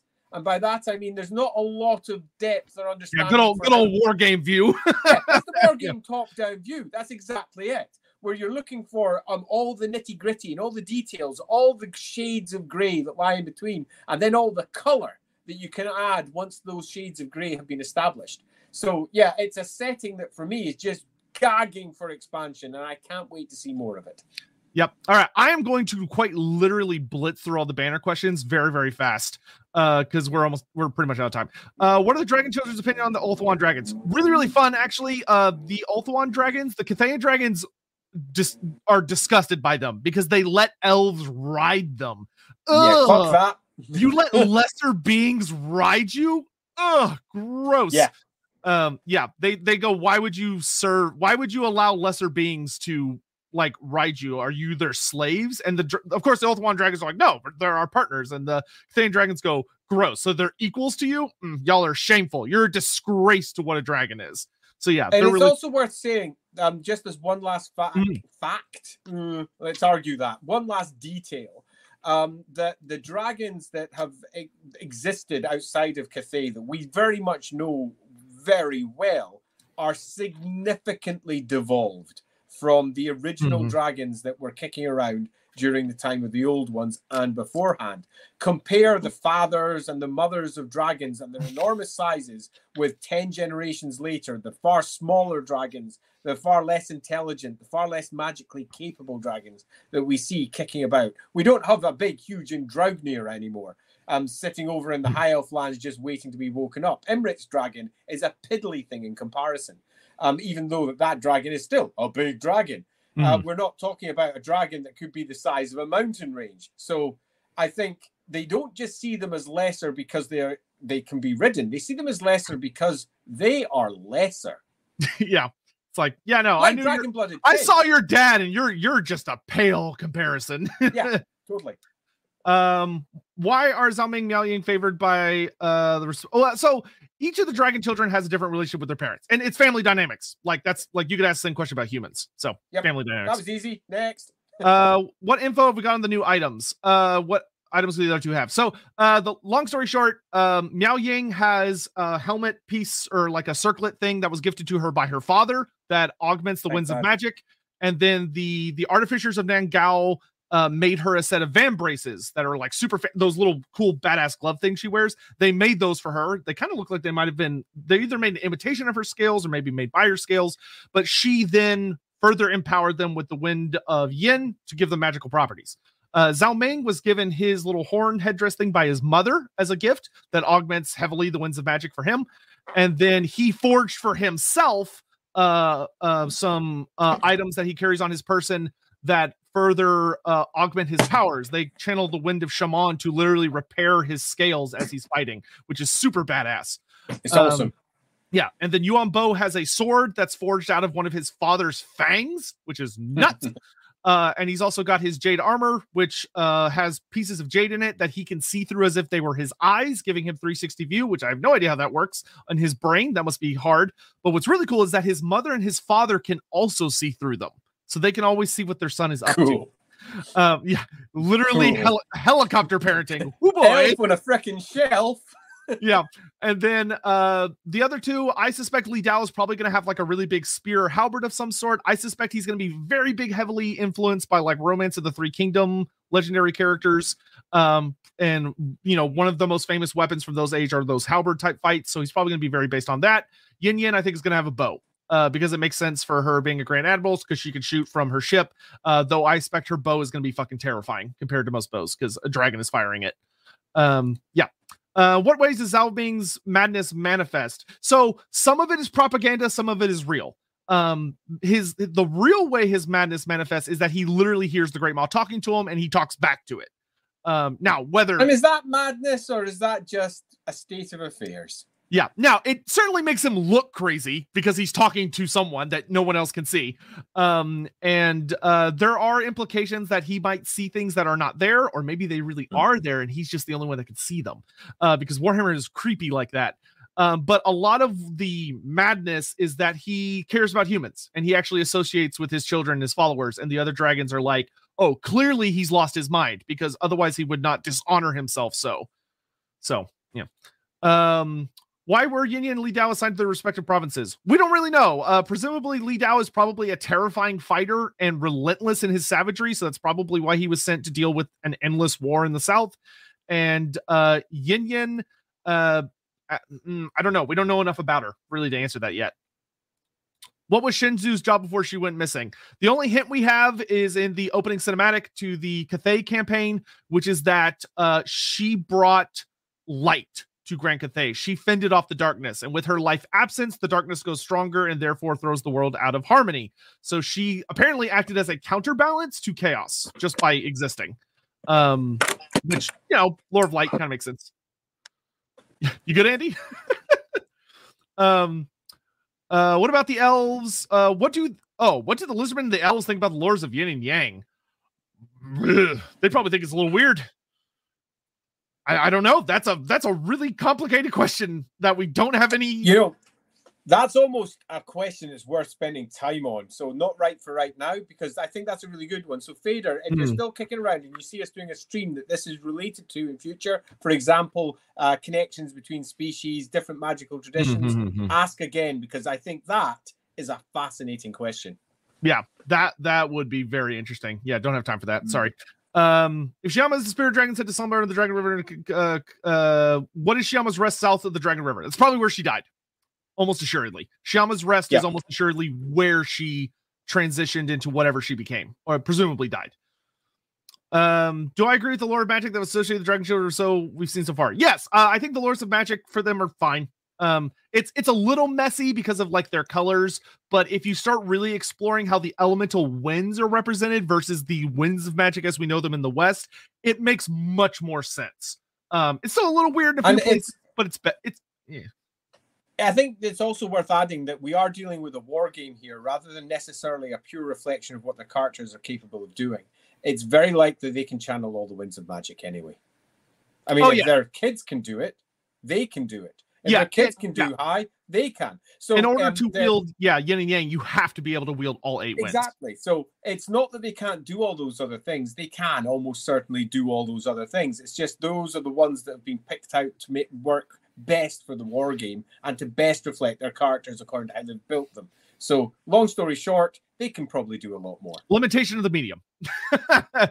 Question must be asked: how would Emmerich and Miao Ying actually feel about each other if they met? As much as everyone loves the memes and shipping them together, I honestly think they would not get along. They represent two very different ideals, and Miao Ying is probably the least tolerant of other species. And Emmerich is like the living embodiment of everything the Cathayan dragons dislike about the High Elves. Yeah, I think that would be a match not made in the heavens or the celestial realms. Nope. Yeah, but the artwork is very cute. It is. How would dragon children taught other races? Not great. They would always see them as lesser. They're very speciesist. Zhao Ming is literally the only one that's said to be friends with anyone that's not dragons. Yeah. I don't even know if the other dragon kids have friends. Probably don't. Is Yuan Bo also the head justice of Cathay as well as regent, executioner, spymaster, poet, and bureaucrat? Kinda.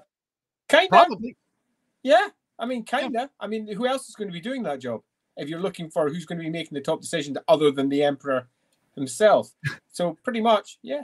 Yeah, Yuan Bo is the Andy Law of Grand Cathay. He has all the hats. Yeah, he is wearing all the hats. Is Yin interested in trade and commerce? Yes, that is her job.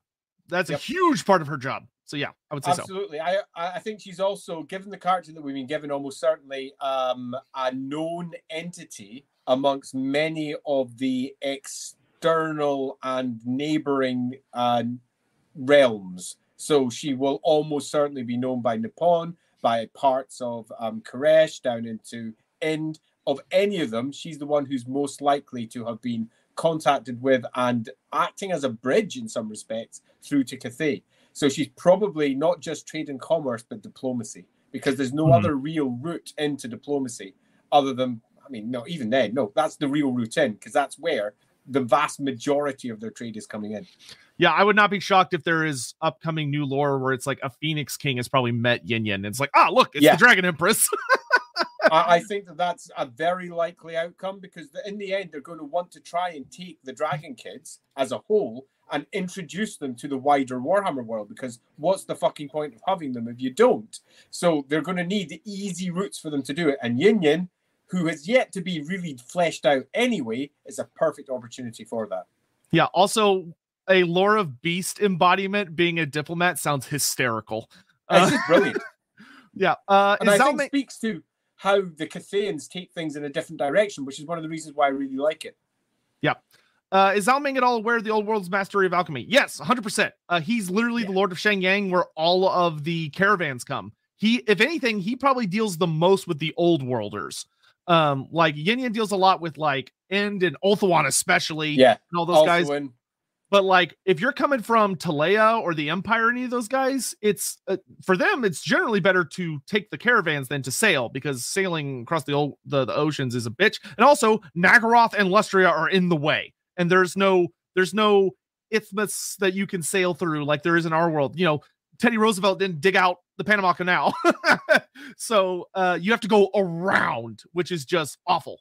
So yeah, he deals with humans. Like he deals with the old world more than anybody else, so I'm sure he knows a lot. And he also welcomes like literally illegal wizards, so I'm sure he is all too happy to meet the Empire wizards that travel with the caravans and say, hey, let's talk shop, come on in, let's chat. There's a reason in the Immortal Empires trailer you see Zhao Ming and Balthazar Gelt fighting side by side. That is not an impossible scenario by any means of the imagination. Those two would probably actually get along very well, and it would probably be kind of creepy. They're both a little off. Even though Gelt's a dick, but sure. Yeah. Yeah, actually funny. I think Zhao Ming is probably more human than Gelt is, which is really ironic. Agreed. Yeah, that needs to be our next story. I need to know why you hate Gelt so much. I'm so curious. Anyway, what does Zhao Ming do, if anything, to ensure the land trade of the old world isn't upset by the various thirsts of the Darklands?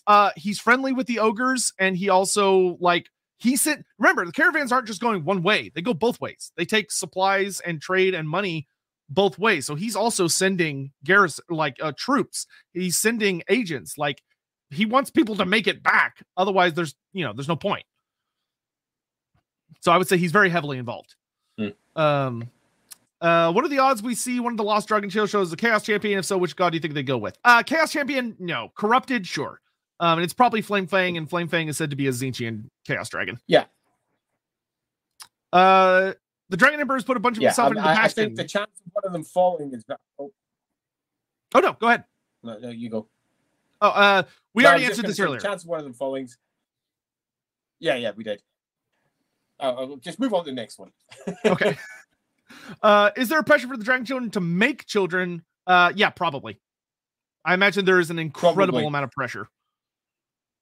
I imagine that's going to get dealt with in future expansion, because there is a lot there to unpick, some of which could come out very unfortunate if they're not careful.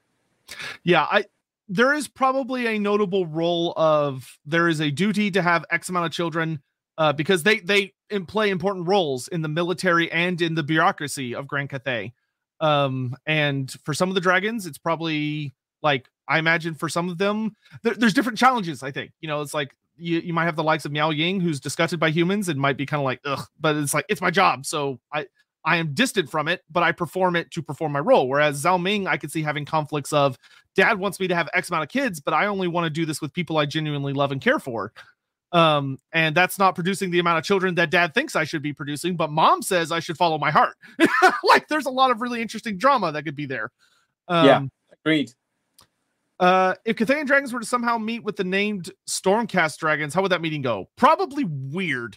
Krondis and Karazai, that would be that's a good question. I don't have enough time to delve into that as much as I would like to. I think that's one we want to take up another day. Yeah, it would be weird. Would be the answer. I think they would like them more than most of the other Warhammer dragons, but they also worked with the Lizardmen, so that would probably cause some conflict. How do the Dragon Children view the Lizardmen nowadays after their rocky history? The Cathayan dragons very much see, I think, the Lizardmen in the sense of, I think they see them as lost children. Yeah. I think they see them as they don't know what they're doing, and they are chasing after parents they never understood. So I do think there is a sense of, the Cathayans do not seem to hate the Lizardmen, because they seem to understand that the Lizardmen are as opposed to Chaos as they are, but they also do not agree on a lot of things. There's a lot of resentment there, but I also think there's some, not sympathy, I don't know if that's the right word, but there's some pity. I would say pity. I think sympathy's not quite right, because I'm not entirely sure sympathy is a strong dragon emotion. Yeah. I would say it's more likely to be just general contempt. Yeah, contempt. Contempt would be better. Yeah. But I would not say they hate the lizardmen. I think they are sometimes annoyed by them, but I think I think they're much like the high elves, where the high elves don't hate the lizardmen, they don't like the lizardmen, but they understand that the lizardmen are not necessarily their enemies. But they probably also understand that they don't really want to be on the lizardmen's bad side if they can avoid it, because the lizardmen can be very problematic. Because the Slawn are very dangerous. The Slawn are super fucking dangerous, even for the likes of the Dragon Children. Yeah, children of the old ones.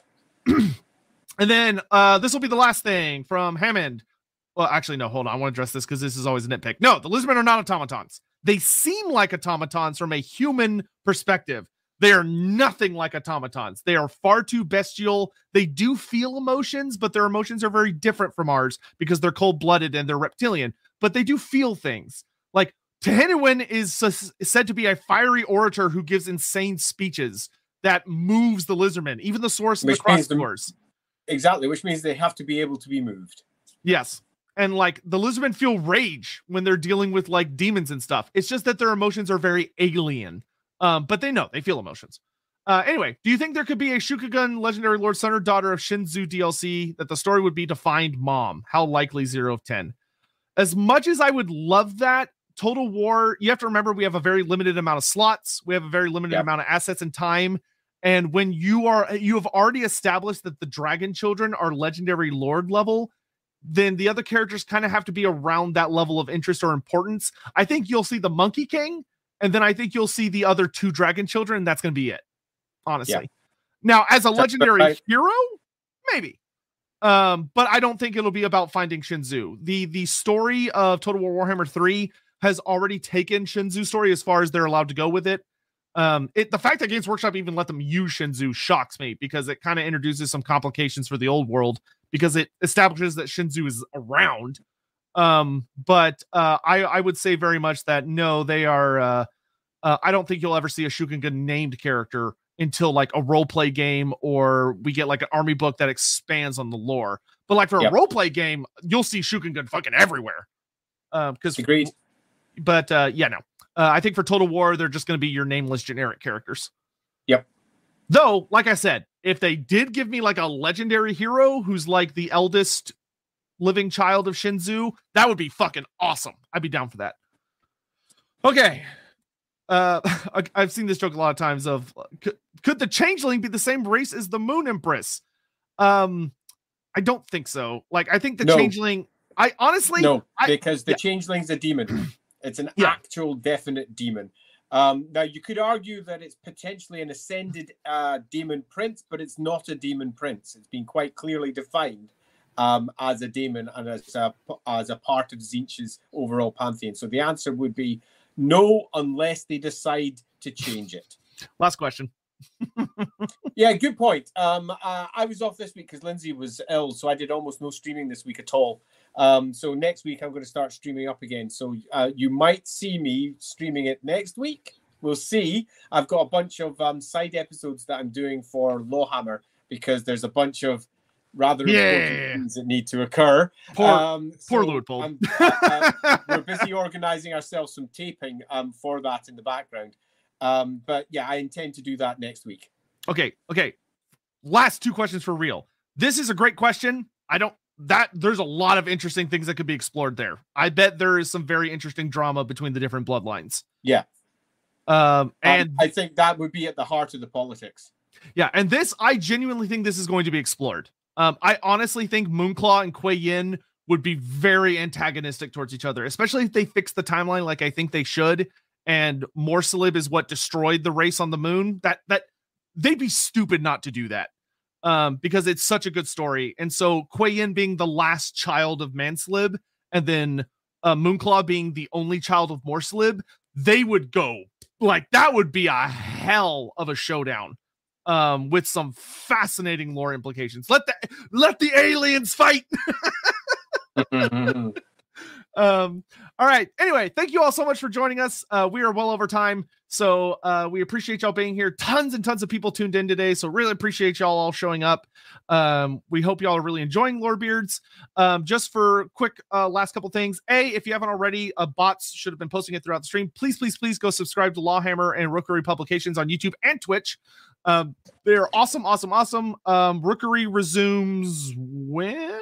Oh, it's a good question. I should double check that, but I think it's a week Saturday. So not this Saturday, but next Saturday? Saturday after. Okay. So Rookery Publications is a company that Andy is founded. Yeah, I founded it with some super awesome people. Yeah, and they do a lot of general roleplay stuff, but they invite like some of the most amazing authors and game creators and all sorts of stuff, like literally people from all different corners of spheres you are going to be interested in. They also help create and sell books that are good for any RPG system, which is fantastic. So if you play D&D, their stuff will work for you. If you play Warhammer Fantasy Roleplay 4th Edition, their stuff will work for you. If you play, I don't know, fucking Cthulhu, their stuff will work for you. Man, I'm running out of roleplay systems. So check those out and buy them, please. And then also Lawhammer, where he's running The Enemy Within, Warhammer Fantasy Roleplay 4th Edition. He's running his own version of it. It's not the same you'll find in the printed books, but it's fucking incredible. And it's amazing. I literally have been keeping up with it, and I need to do streams about it because I have so many things I want to posit on without Andy being able to tell me if I'm right or not, and just let our community get it wrong, and then him be like, God, they're going the wrong direction. But that's half the fun. This will be so fun. There are so many things he has dropped where I'm like, I love that. I would not do it that way, but I love it. I'm really interested to see where this is going to go. And a lot of special characters have been getting name drops. There's been Malekith has had some moments and some cool stuff. Be'lakor has made some cool moment appearances. Karl Franz is going to play a very critical role. Funny you should say that. Yeah, that was a pun that I did not intend. Well done.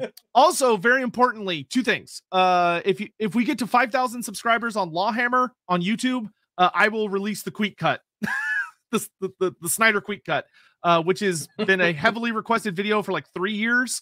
I've actually made some really nice progress on it this week. I started recording a little bit, and then I found some music I want to use in the video, but I have to buy the licensing to it. But anyway, so some progress has been made on that, which is nice. And but I will not release it until Andy Law hits 5,000 subs on YouTube. We're almost halfway there. So go sub! For the love of God, go sub, share it with your friends, and go watch the show. It's literally great to watch with friends. I spend a ton of time watching it. It's fantastic. I really cannot talk enough about how good it is.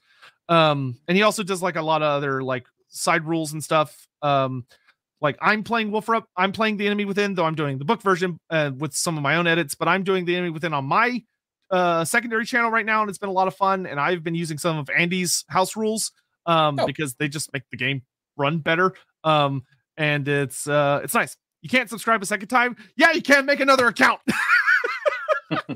Cheat the system. No, but anyway, don't actually do that. But yeah, dude, that's fine. But don't actually do it, but do it. And last thing is that the vote for next week's Lorebeards will be on Andy's channel. Yes, as well. So you have to go find me. Yeah. So subscribe to him. That way it shows up on your community tab, and the vote will be there, and we'll let you guys decide. And I will end on one other thing as well, and that's that I found this stream particularly fascinating, super fun. Beyond the fact that I'm a bit jittery and juttery now because I'm coming through on an iPad and a mobile phone rather than at least the sound quality is actually not bad. But at least I'm here. But beyond that, I found it super fascinating. But I found it fascinating because this is a subject that I don't know very well. Now, for those of you who have known me from other jobs that I've done, I know Warhammer really very well. I bought every single book that it's ever released. I've played every game, and I've collected pretty much every single army. But I haven't played Total War 3. And because of that, I've got some enormous gaps in my knowledge for the extra stuff that Andy Hall and the team over there have been adding over the course of time.